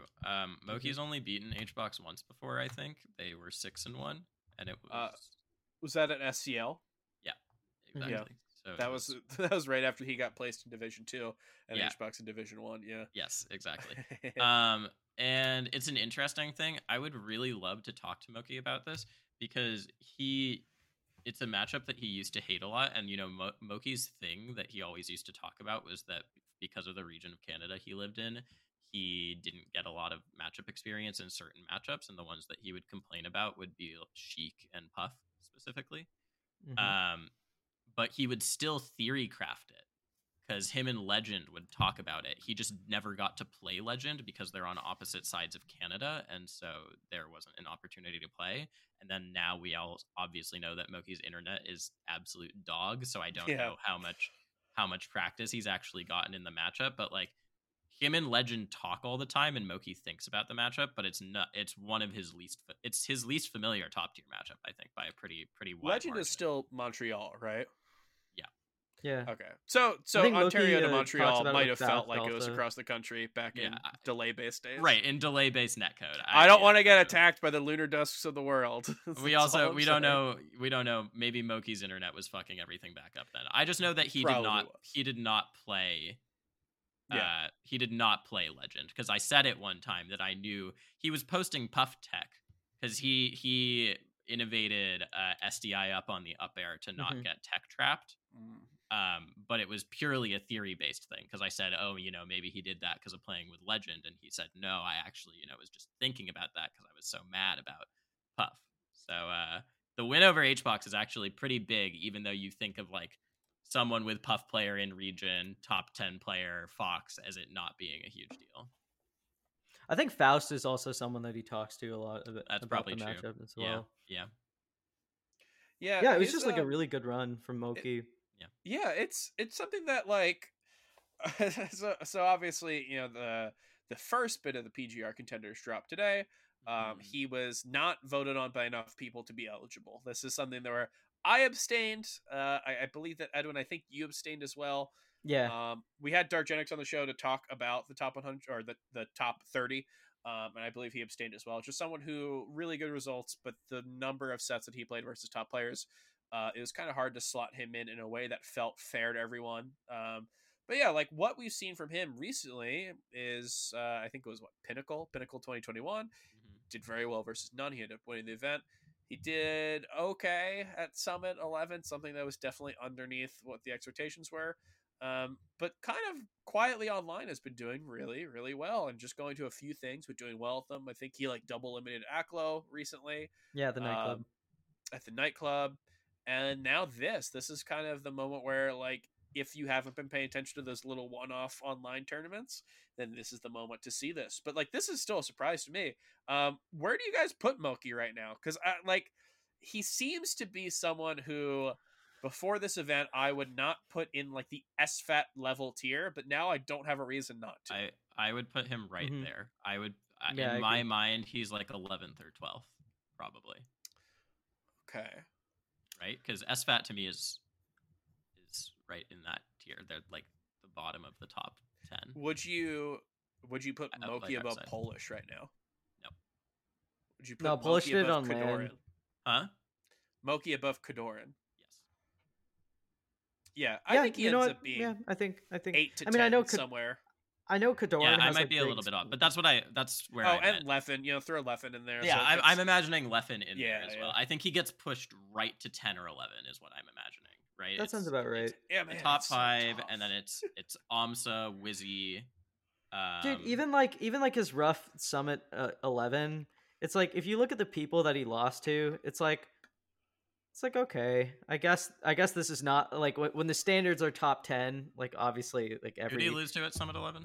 He lost to like Kadoran, Logan, and like Mango or something. Like it's I think he had another loss that wasn't as great. This is the other thing that is why year-end rankings are always bullshit, and I think they're stupid, but like good also, is we don't ever think of players on a year-long basis. No one actually. Yeah, Moki now is very different than what he was in like that. June. Exactly. Right? And so it's so easy for me in the way that I actually think of like, not saying a year-end ranking, but like right now, I don't think about him losing to Kadoran or Logan at all. That like literally does not factor into my mind because it happened so long ago. And he ended up beating Kadoran here, I believe, right? Yeah. Mm-hmm. Yeah.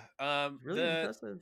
The scary things that we look at for up-and-coming Fox players, I think, are not doesn't seem to be very present in his game. And I think that's really weird. Like, I mean, this is just perception things.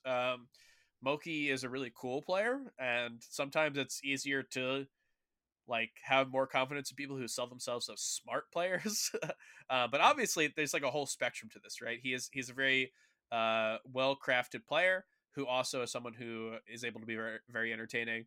So it's just, yeah, it's funny. Like, we might not exactly say that he's the matchup specialist, but then he goes in these matchups and he, it's obviously he's very learned in them.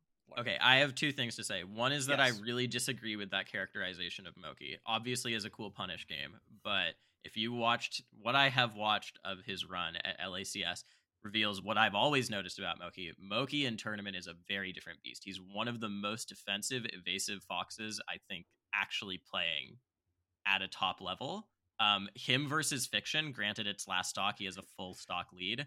But in the last stock of him versus Fiction on FD, Moki did 48 damage in lasers just from running away Yeah. from Fiction and lasering That him. was And that's how he played a lot. That's how he played against Puppet's Cheek. That's how he played Him against versus HBox. Bobby was so funny when Yeah. Bobby just kept going to ledge and Yeah. Moki was like, "What are you doing?" Yeah. And just Moki does not go in. Moki is someone who plays really evasive because he has so many different ways to play the punish game because he plays the mix-ups, but he also just plays I tech chase back throw you to death. I do tech chase. I do the best platform tech chases of anyone not named Leffen or Pipsqueak, right? And so does that. And then the other thing I say is that I was looking at my list, and in my mind, Moki is 10th or 11th. It's like between him and SFAT, basically, I think is where it's yeah.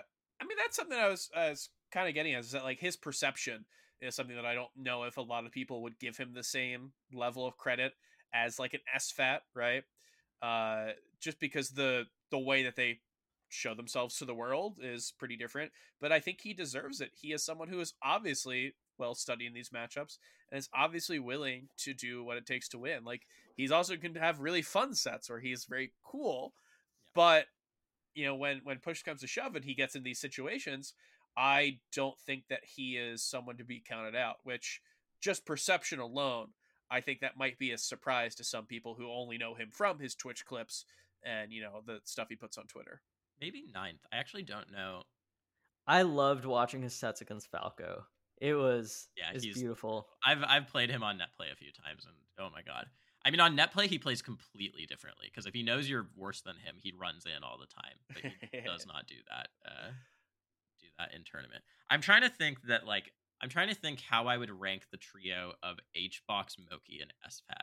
And I think actually maybe I put Moki at the top in terms of just like how well do I think they would do right now, So that in my mind makes him 9th. HBox is an interesting one. I think his results last year, he was like hitting levels of, he was hitting players who were just, he wasn't able to beat. I mean, he ended up taking a set off. Was he ended up taking a set off of IBW? I don't want to say wasn't able to beat, but he was hitting players who were very, very difficult to beat, but also was kind of acting like a gatekeeper. I don't know if I see Moki like that, so that's definitely an interesting one. But I want to get back to something you mentioned. You mentioned Bobby Big Balls.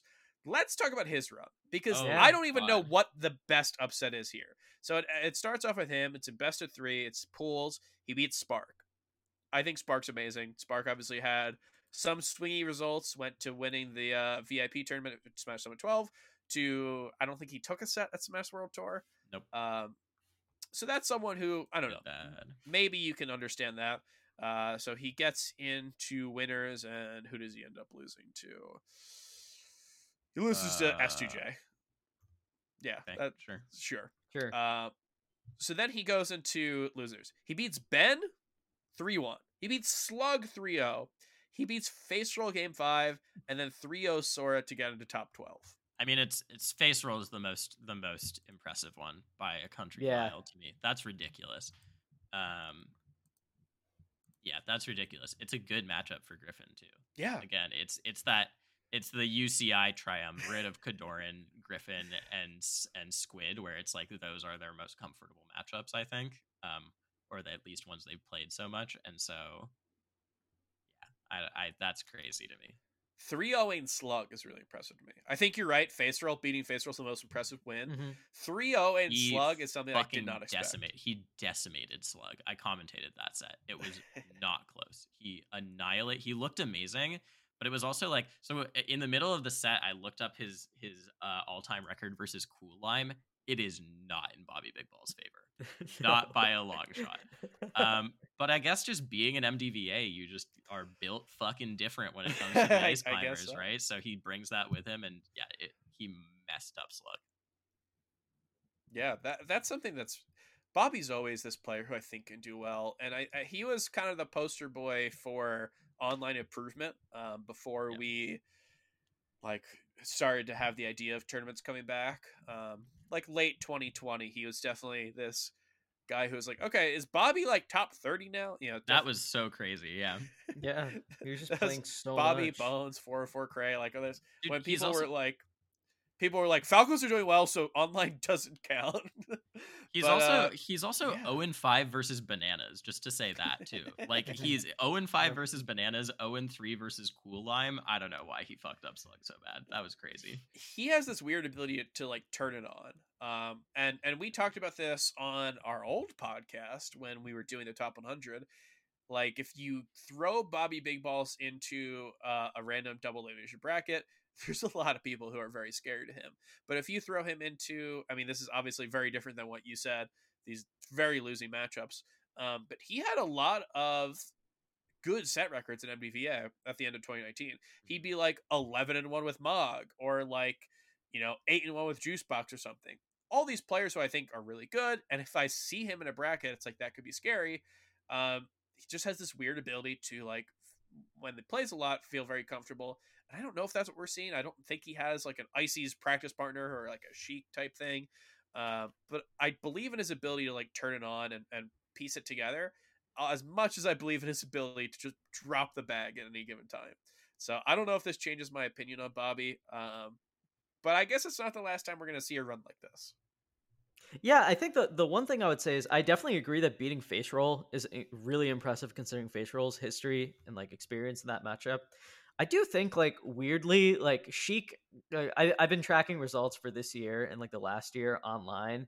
I do think like it's kind of strange that Sheik is like one of Bobby's really strong matchups. Like I know he's been a bit of a roadblock, like not just historically, but like even like the last like 4 months or so against like J Flex and Ben like a lot. Like Ben used to like Ben's in our Discord. He's a wonderful poster. He used to talk about how like playing Bobby a lot, like he finds Bobby harder than like Ginger and stuff, like because of how I don't know Falco Sheik very well, so I can't. So It like makes I sense to wouldn't know me. how to. It I makes wouldn't know sense how to to me. like break it down, but he would talk about how like Bobby is really hard to play Bobby's against. Bobby's a really defensive player who gets a lot of his openings off of counter hits. And counter hitting Sheik is like that's a I'm of the opinion that Sheik is one of the more difficult Falco matchups. I don't know about like actual matchup spread, but in terms of easy to play versus hard to play, I think it's a pretty hard matchup to play because Nair out of she's just really good at beating aerial approaches, and Falco has to aerially approach. It's like really hard to approach on the ground with Falco unless you're doing like wave dash and shine, and then even then it's like you get a grab, right? And so what happens after that? So that's really strong. But Bobby is very content to play in the corner, and his Sheiks want to beat you in the corner. They go over there, and he's just really good at getting a counter hit. And then once he gets the counter hit, the other thing happens, which is that Falcos are really bad at punishing Sheik. She is, I think, of the non-floaties, the character who it's hardest to get a really long, meaty combo on for Falco. Compared to Marth, compared to Falcon, compared to Fox, even compared to Peach. I feel like comboing Peach with Falco is easier sometimes than comboing Sheik. But Bobby's punish game is fucking insane, right? So Yeah. he like gets hits in a really, really skewed way, and then he breaks past one of the usual limitations that Falco has. So it makes sense to me, actually, because he's such a defensive player, and being defensive is really good against Sheik. Well, let's pivot here. So we're talking about the biggest upsets. Technically, this end result isn't upset by seed, but I don't think this is something that really would surprise anyone. Zayn came into this the top seed in the East and ended up being second seed overall. But like, did we expect this? So Zayn comes in and he kind of returns this online dominance that we haven't seen since the LACS 3 days or whatever, or I guess not LACS 3, but the 2020 Slippy era.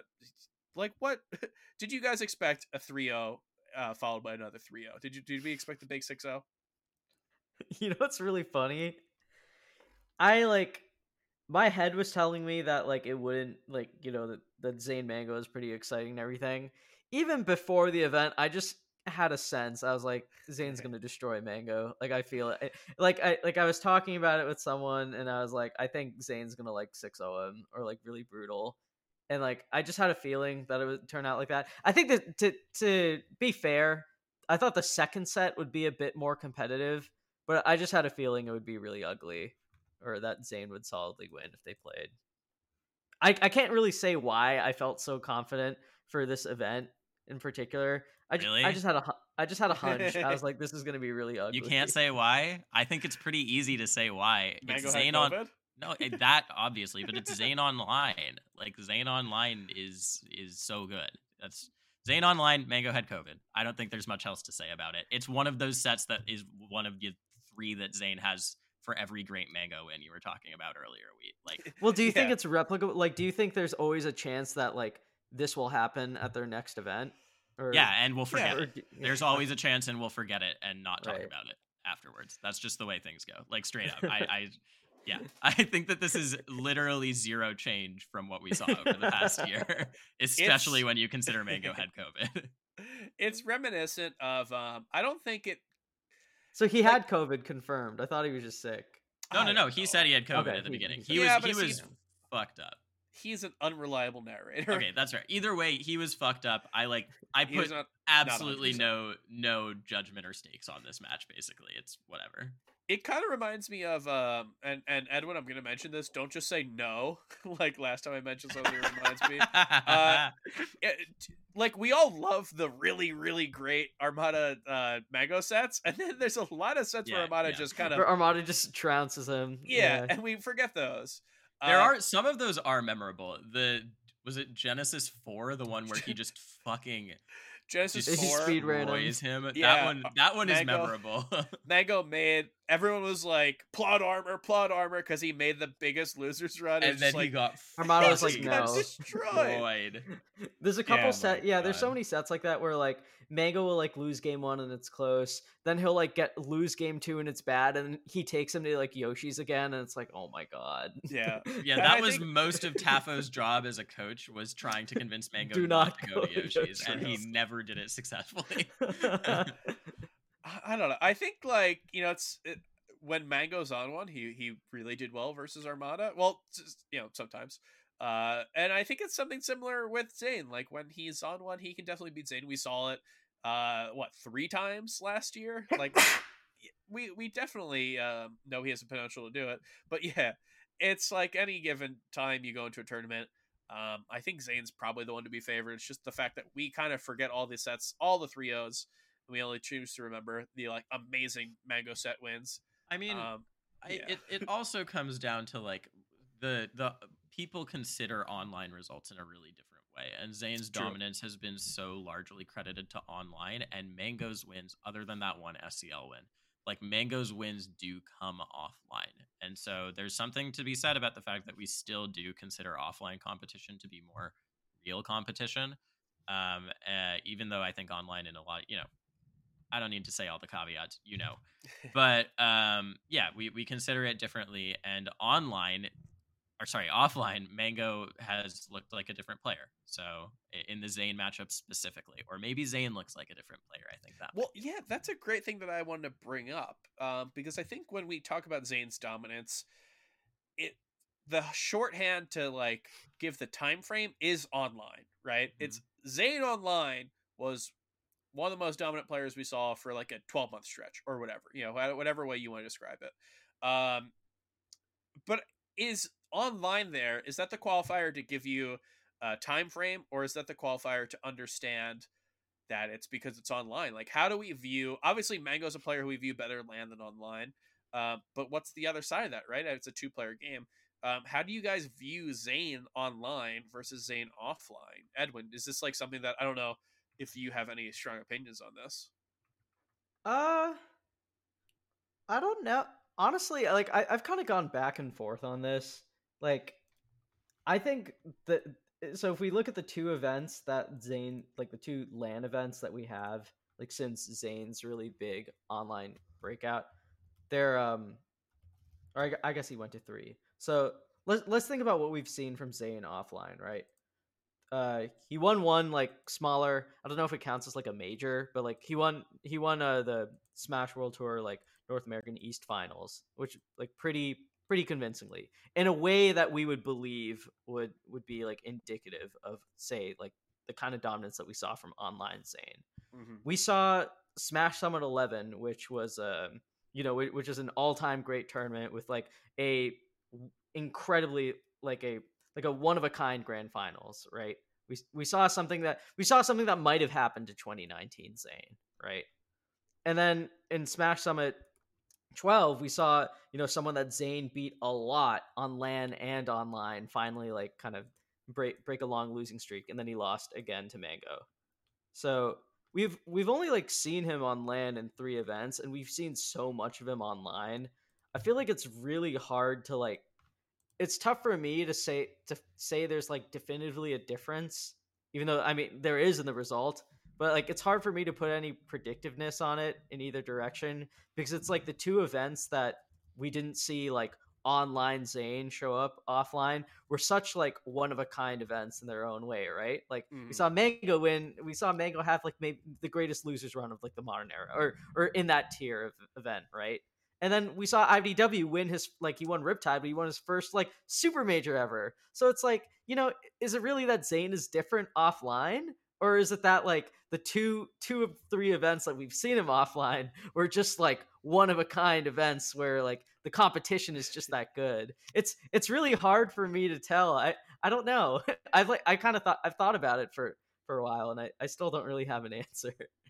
I think that he's absolutely different on offline, and for You think all it's like that a nerves thing, or like a matchups thing, it's or something something. else? I don't know that I would say nerves exactly. It's something atmosphere based. Maybe it is just a coincidence, but you can't deny us. Like, you can say that it's Mango and IBDW having historic runs. I'm more inclined to believe that on the IBDW one. Um, for everything, and I don't want to take away from Mango here at all, because part of Melee is putting yourself in a bad position and making them fuck up, and when Mango wins, it's going to look like that 100%. But when Mango and Zayn have played other times offline, and Mango has looked really good, Big House is a really good example. I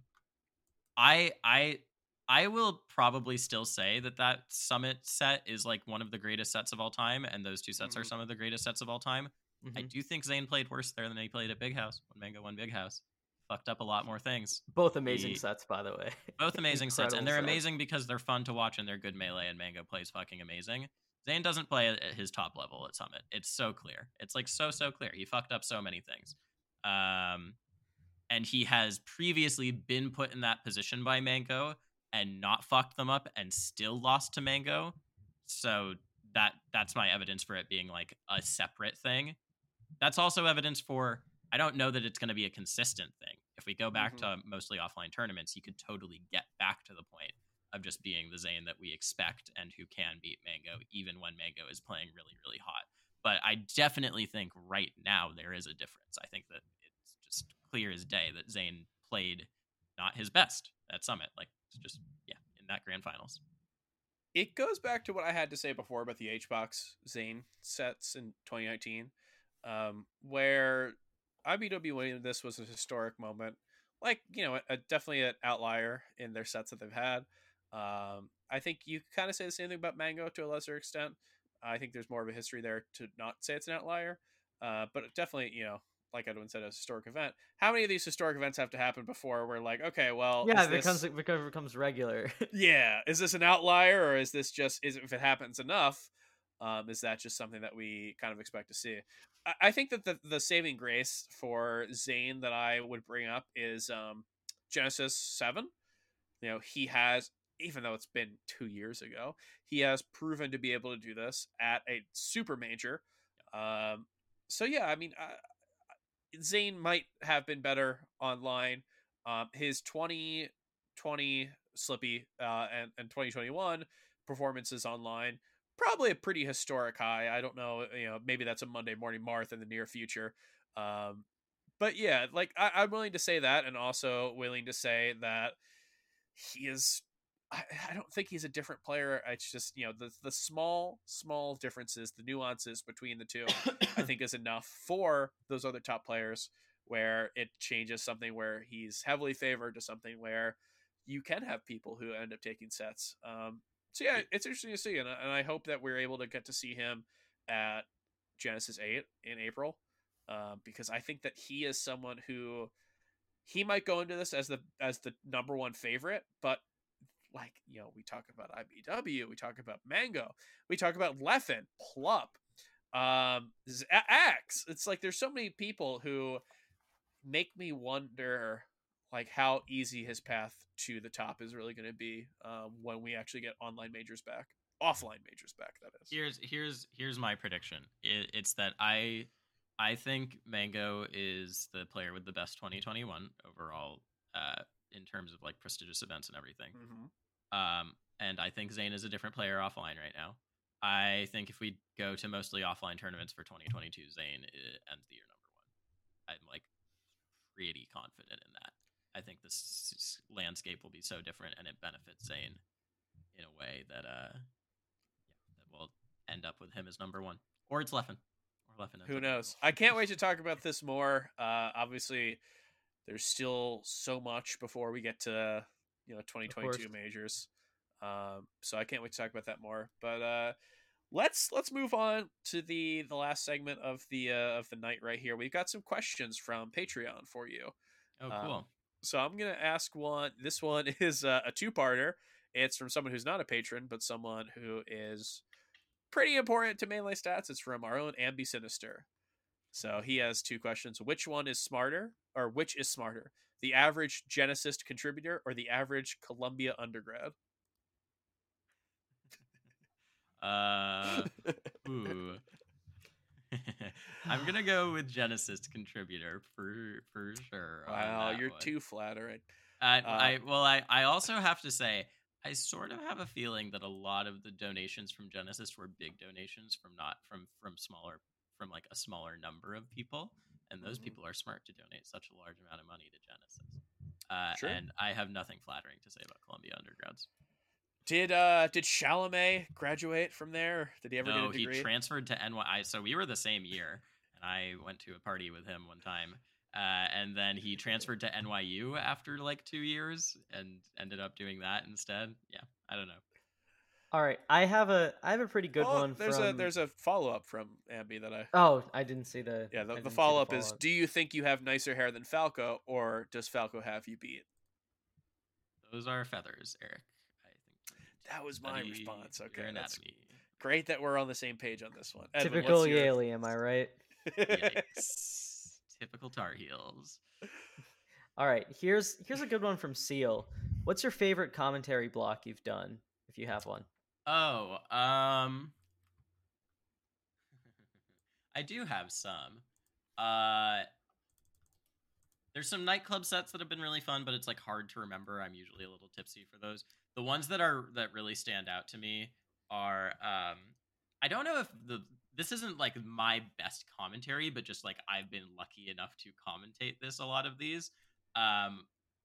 Laudandus versus Gravy is forever my favorite set I've commentated. It is a fucking hilarious set. Doesn't Gravy 4-stock him in the first game or something? Gravy 4-stocks him. Yeah. Laudandus is getting fucked up. He is so angry. He's SDIing all of the up airs perfectly, and he's still getting up aired off stage. He's so mad. He gets up aired and he goes at the screen. And then in game 3, he's like, what if I just camp and I just Shino stall on the ledge the entire match? And then he reverse 3 as Gravy, and it's incredible. It's so funny. Historic run. My other favorite sets, I really, really loved Pew Pew versus Mango at Shine 2018, I think. I commentated that with Chroma, and I thought we did a really, really good job commentating that set. And it was also, I don't know if you guys remember, but it was a sick Game 5, like, last hit set. It was really, really cool. And then the sets where I'm, like, most proud of my commentary are always when I, like, call something out and it happens. So recently, I posted a clip on Twitter where I was noticing in Aklo versus Zuppy? Zuppy, yeah, Aklo versus Zuppy, that Zuppy was doing a lot of dash in, neutral jump, fade back drills, and I said Aklo needs to start overshooting with Shine or Nair to beat that, and he did, and it was cool. Another moment like that I really love is way back at a Nebulous in like 2016 or something.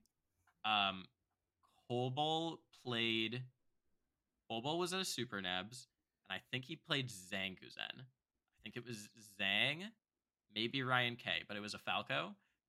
It was definitely Zhang. And Zhang kept in between stocks, full hopping to like the top left corner of the stage above the platforms. It's on Battlefield, and Shine stalling, and then just like double jumping out of that again in a really dangerous way, because he was just using his double jump and doing it when Kolbol had invincibility. Obviously, you want to get away. I was like, Kolbol's gonna full hop up air and catch him without a double jump and kill him for it. And then he did it, and I was like, yeah, that seems about right.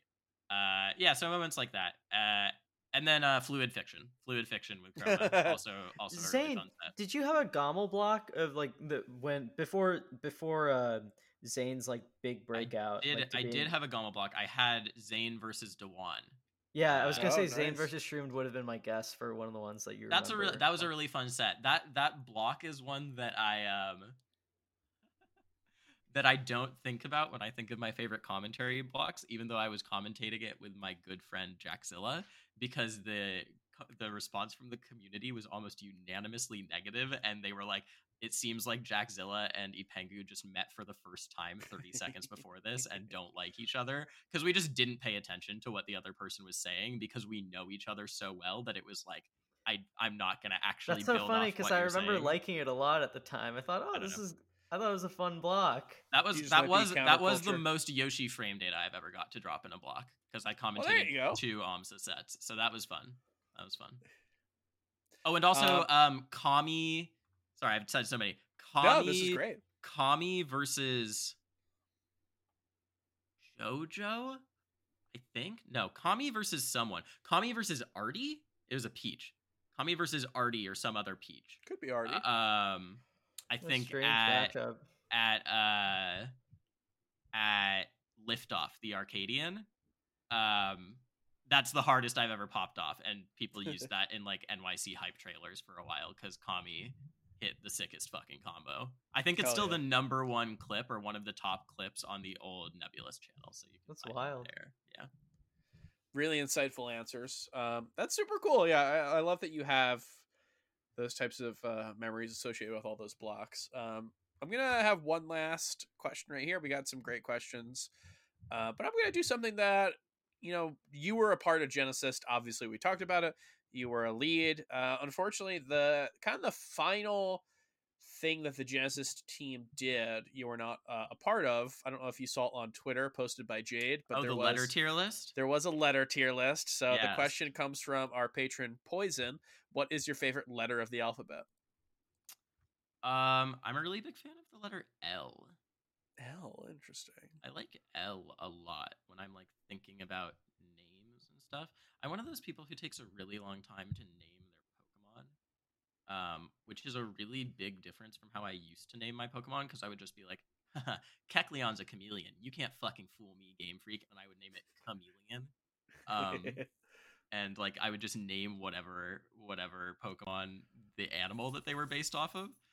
But I really like L. It's an elegant letter. I loved writing cursive L's when we were writing cursive in middle school. And I like that it's not actually like that multi-use. I'm not going off efficiency here or utility. I think it's just a pretty letter. Sorry, my dog was doing something. It's okay. We had a fun episode with Wisely right around the release of our Nintendo video, where we talked about PM, and his dog was basically another guest. So it's always appreciated around here.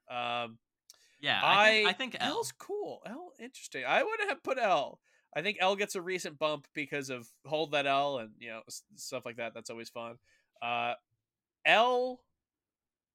The thing that made me like L the most, you obviously very studied in film, so you might remember this. Do you know it? Have you ever seen the film Inside Llewyn Davis? Of course. He writes a note at one point. And he just writes L, and I'm like, that's cool. I like when people just write that. Yeah. Llewyn, that's a fun one. Llewellyn, another Coen Brothers one. Llewellyn is great. Yeah. Yeah, some very interesting L ones. L, okay. Yeah, next time an event happens by that same team, by the team behind Five Dom. Well, I guess we'll have to get you in on whatever next tier list. I need to look at that tier list again. I didn't agree with the methodology behind it. I think that's democracy for you. Wasn't there a huge K hate chip? I don't like the distaste for K. I agree. I really like K too. Low. K is a cool letter. I'm a big fan of K. I don't want to.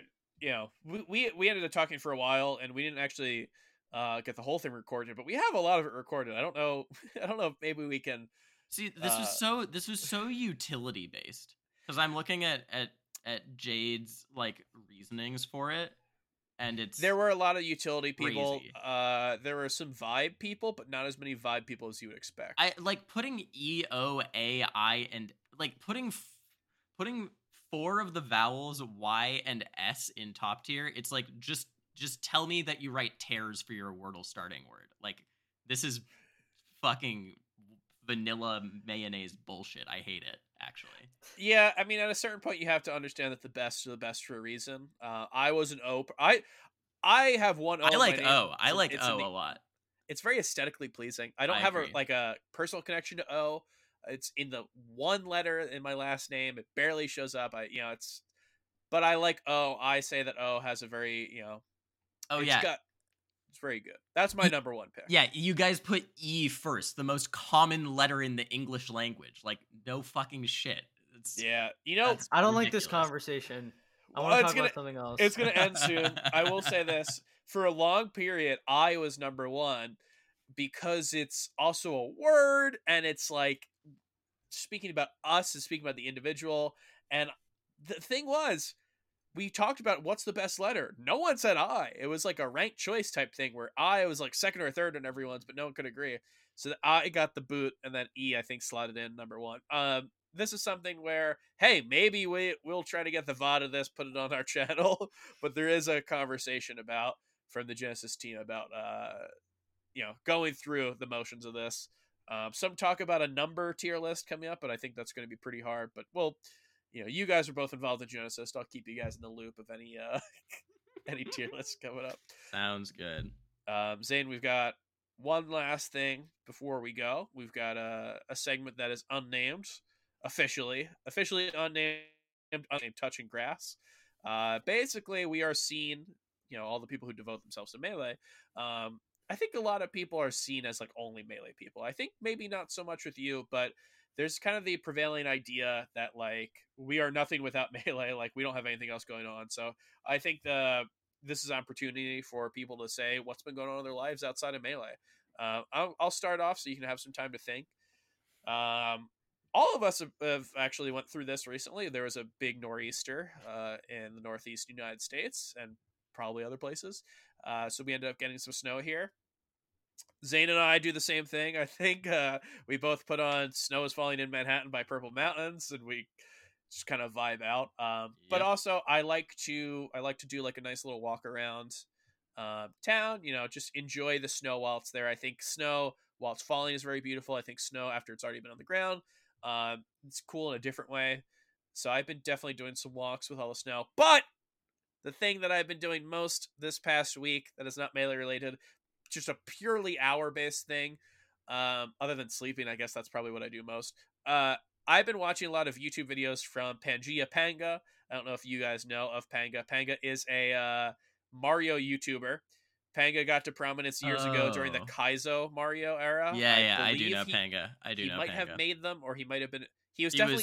He helped make them, and then he was on the teams for some of the exhibitions at I believe he had Super Panga World and a few iterations of that. Yeah. Like many of those Kaizo Mario YouTubers, he has transitioned pretty elegantly into being a Mario Maker YouTuber.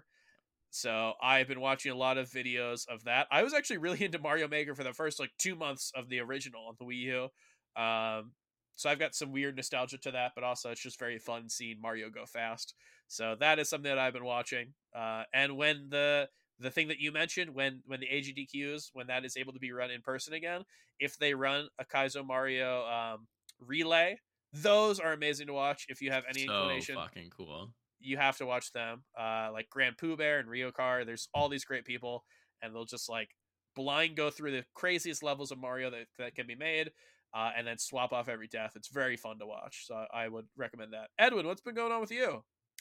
I've been watching a lot more movies lately, so me and my spouse have been watching a bunch of stuff. We usually take turns like watching like picking and watching films for different weeks. And one of the last movies that we saw was Encanto, the Ah, Disney one. I just say I was a little disappointed by it. I thought the animation was beautiful. I loved the backdrop of the movie.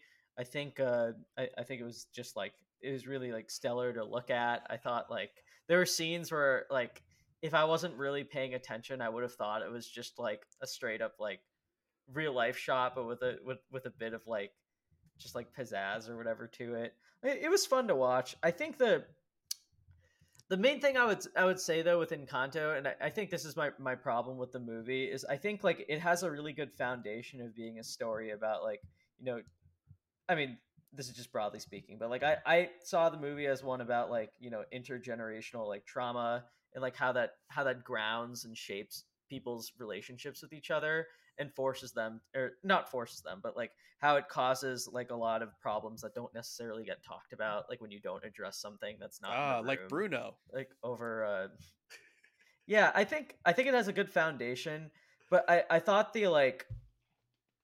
I thought the main conflict in the story was not very compelling because there was a lot of like questions that weren't necessarily answered about like I 100% or agree. or when they were answered, it was very like straightforward exposition. I think like I don't want to spoil the movie for anyone who's watching, but one of the things that I think is really interesting in the movie is that there's an outcast family member who I think is the best part of that movie. I think his relationship with the rest of the family is really Yeah. is like a like there's so much you could explore with that, specifically with the backdrop that they're in also, that I never feel quite gets fully resolved in a way that feels satisfying. But it Yeah. was an interesting movie. I agree. It hand waves away a lot of the problems at the end, Mm-hmm. in a way that felt very rushed, but I loved like everything else about it. I agree pretty much 100% with what you I'm said. interested in seeing it. I was at my niece's. I was hanging out with my nieces at my sister's house a few weeks ago. I think when it first came out. So I saw the very beginning of it, and then I ended up going over to their house again the next week, and I saw the very end of it. So I know that they don't talk about Bruno, but then I guess they do talk about Bruno.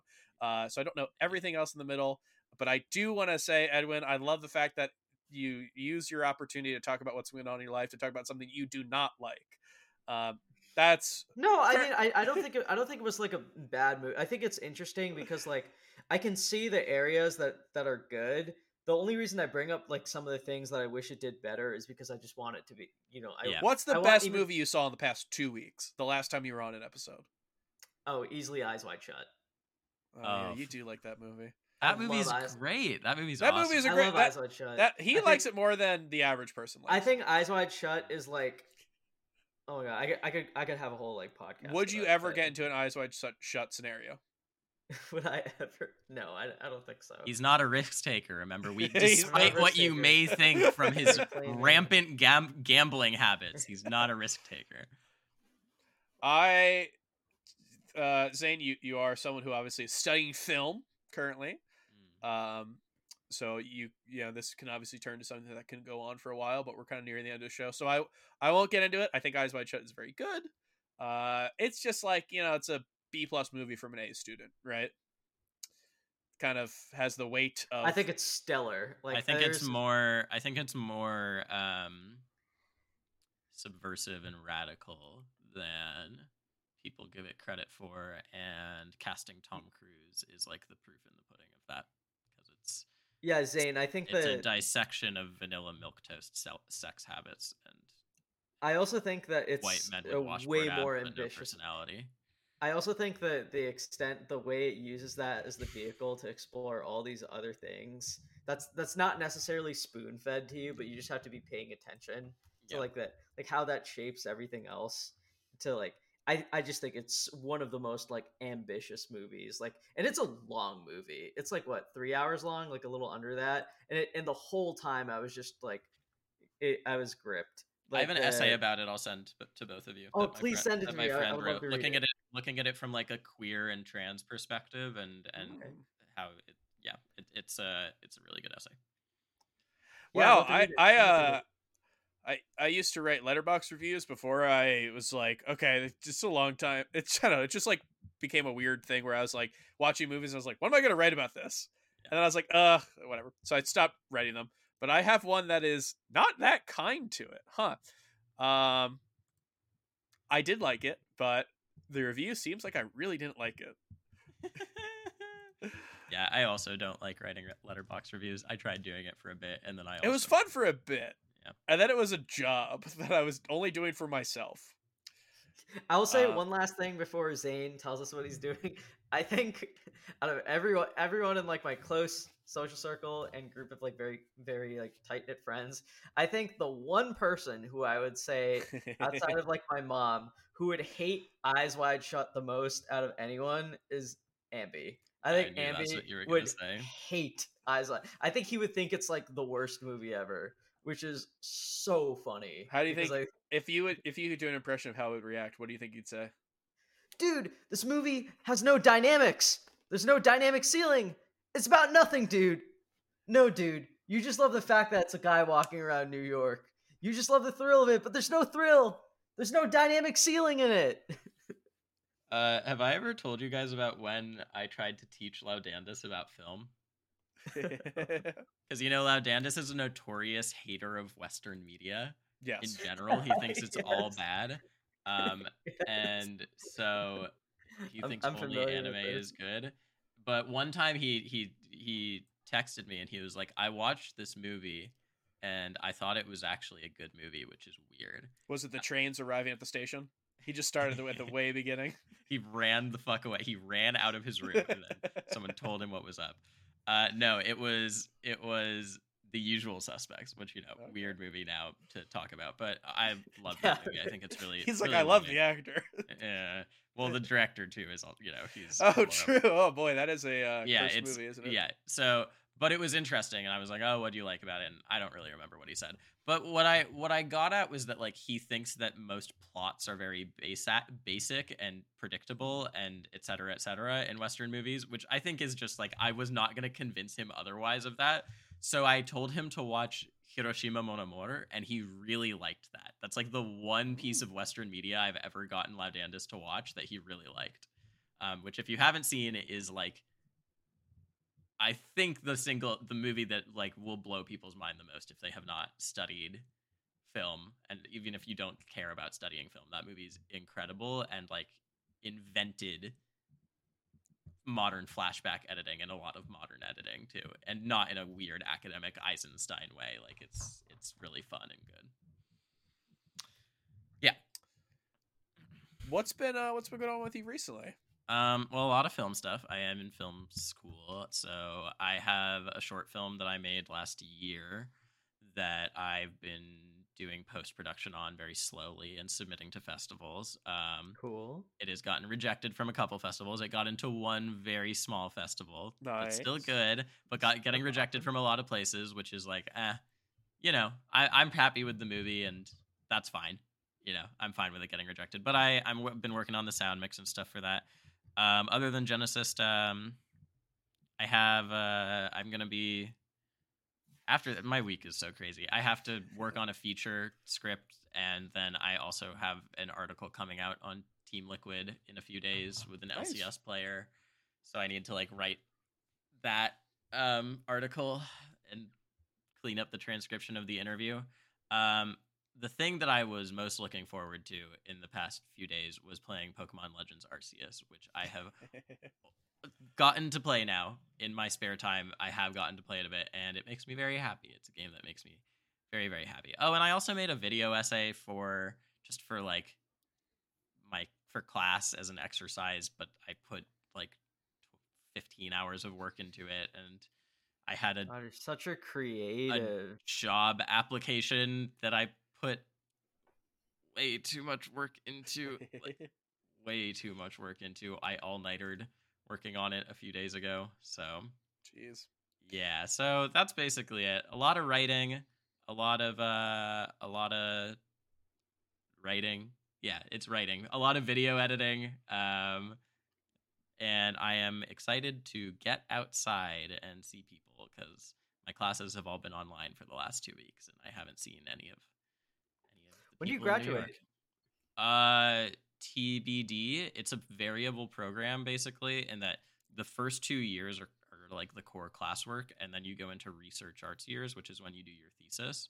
And people usually do their research arts years. You pay less money and you take fewer classes. You take thesis classes and like revision classes if you have work you want to be revising, etc. So research arts years are you usually do 1 or 2 years of research arts. So I'll probably graduate at the end of next year or the year after that, just depending on like what I choose to do for my thesis and how long it takes me. Well, it's super cool that you were able to make it on here. It seems like, Thanks for having me. yeah, you have a really busy work schedule. So I work and probably life and should school- have been writing that LCS interview or writing my feature screenplay. But I appreciate that you made it on. We think we had a really great episode. It's always a joy to get to talk to you, and yeah, I think it's been, you were on for like a main stage Smash Camp episode of Deep Dives way back. Yeah. So it's good to have you on. Yeah. If people want to follow you, I don't know if you're going to be posting these articles and stuff, but if people want to follow you, where can they do so? The article I'll post for sure. Will I post my short film when I? Well, when I it's, hope like, I get done? to see it. I'd love I don't to know. watch it. We'll I don't know if see. it gets posted. I I'm hope I starting get to Can you feel- send it if you don't post it? Can you send it to me? I'd love to watch it. Yeah, I mean it's in watchable form already. I actually got like a usable sound mix of it today, and so Oh, nice. that's like the final thing I needed for it to really be like something where I would feel. I don't know. We'll see. Getting rejected from festival today bruised my ego a little bit about whether it's a good film or not. So because it might be bad, and I would be fine with it being bad. I would just need a moment to collect myself. But you can follow me at Ipengu. I'll post the article there. And we also have a really, really cool video coming out for PG Stats. I saw what the editor did with it today. Like, I watched the cut finally, and it's really good. I'm really, really happy I wrote most of the script and, like, came up with the idea for it. And actually, Walt came up with the idea for it, but I came up with the framing of it.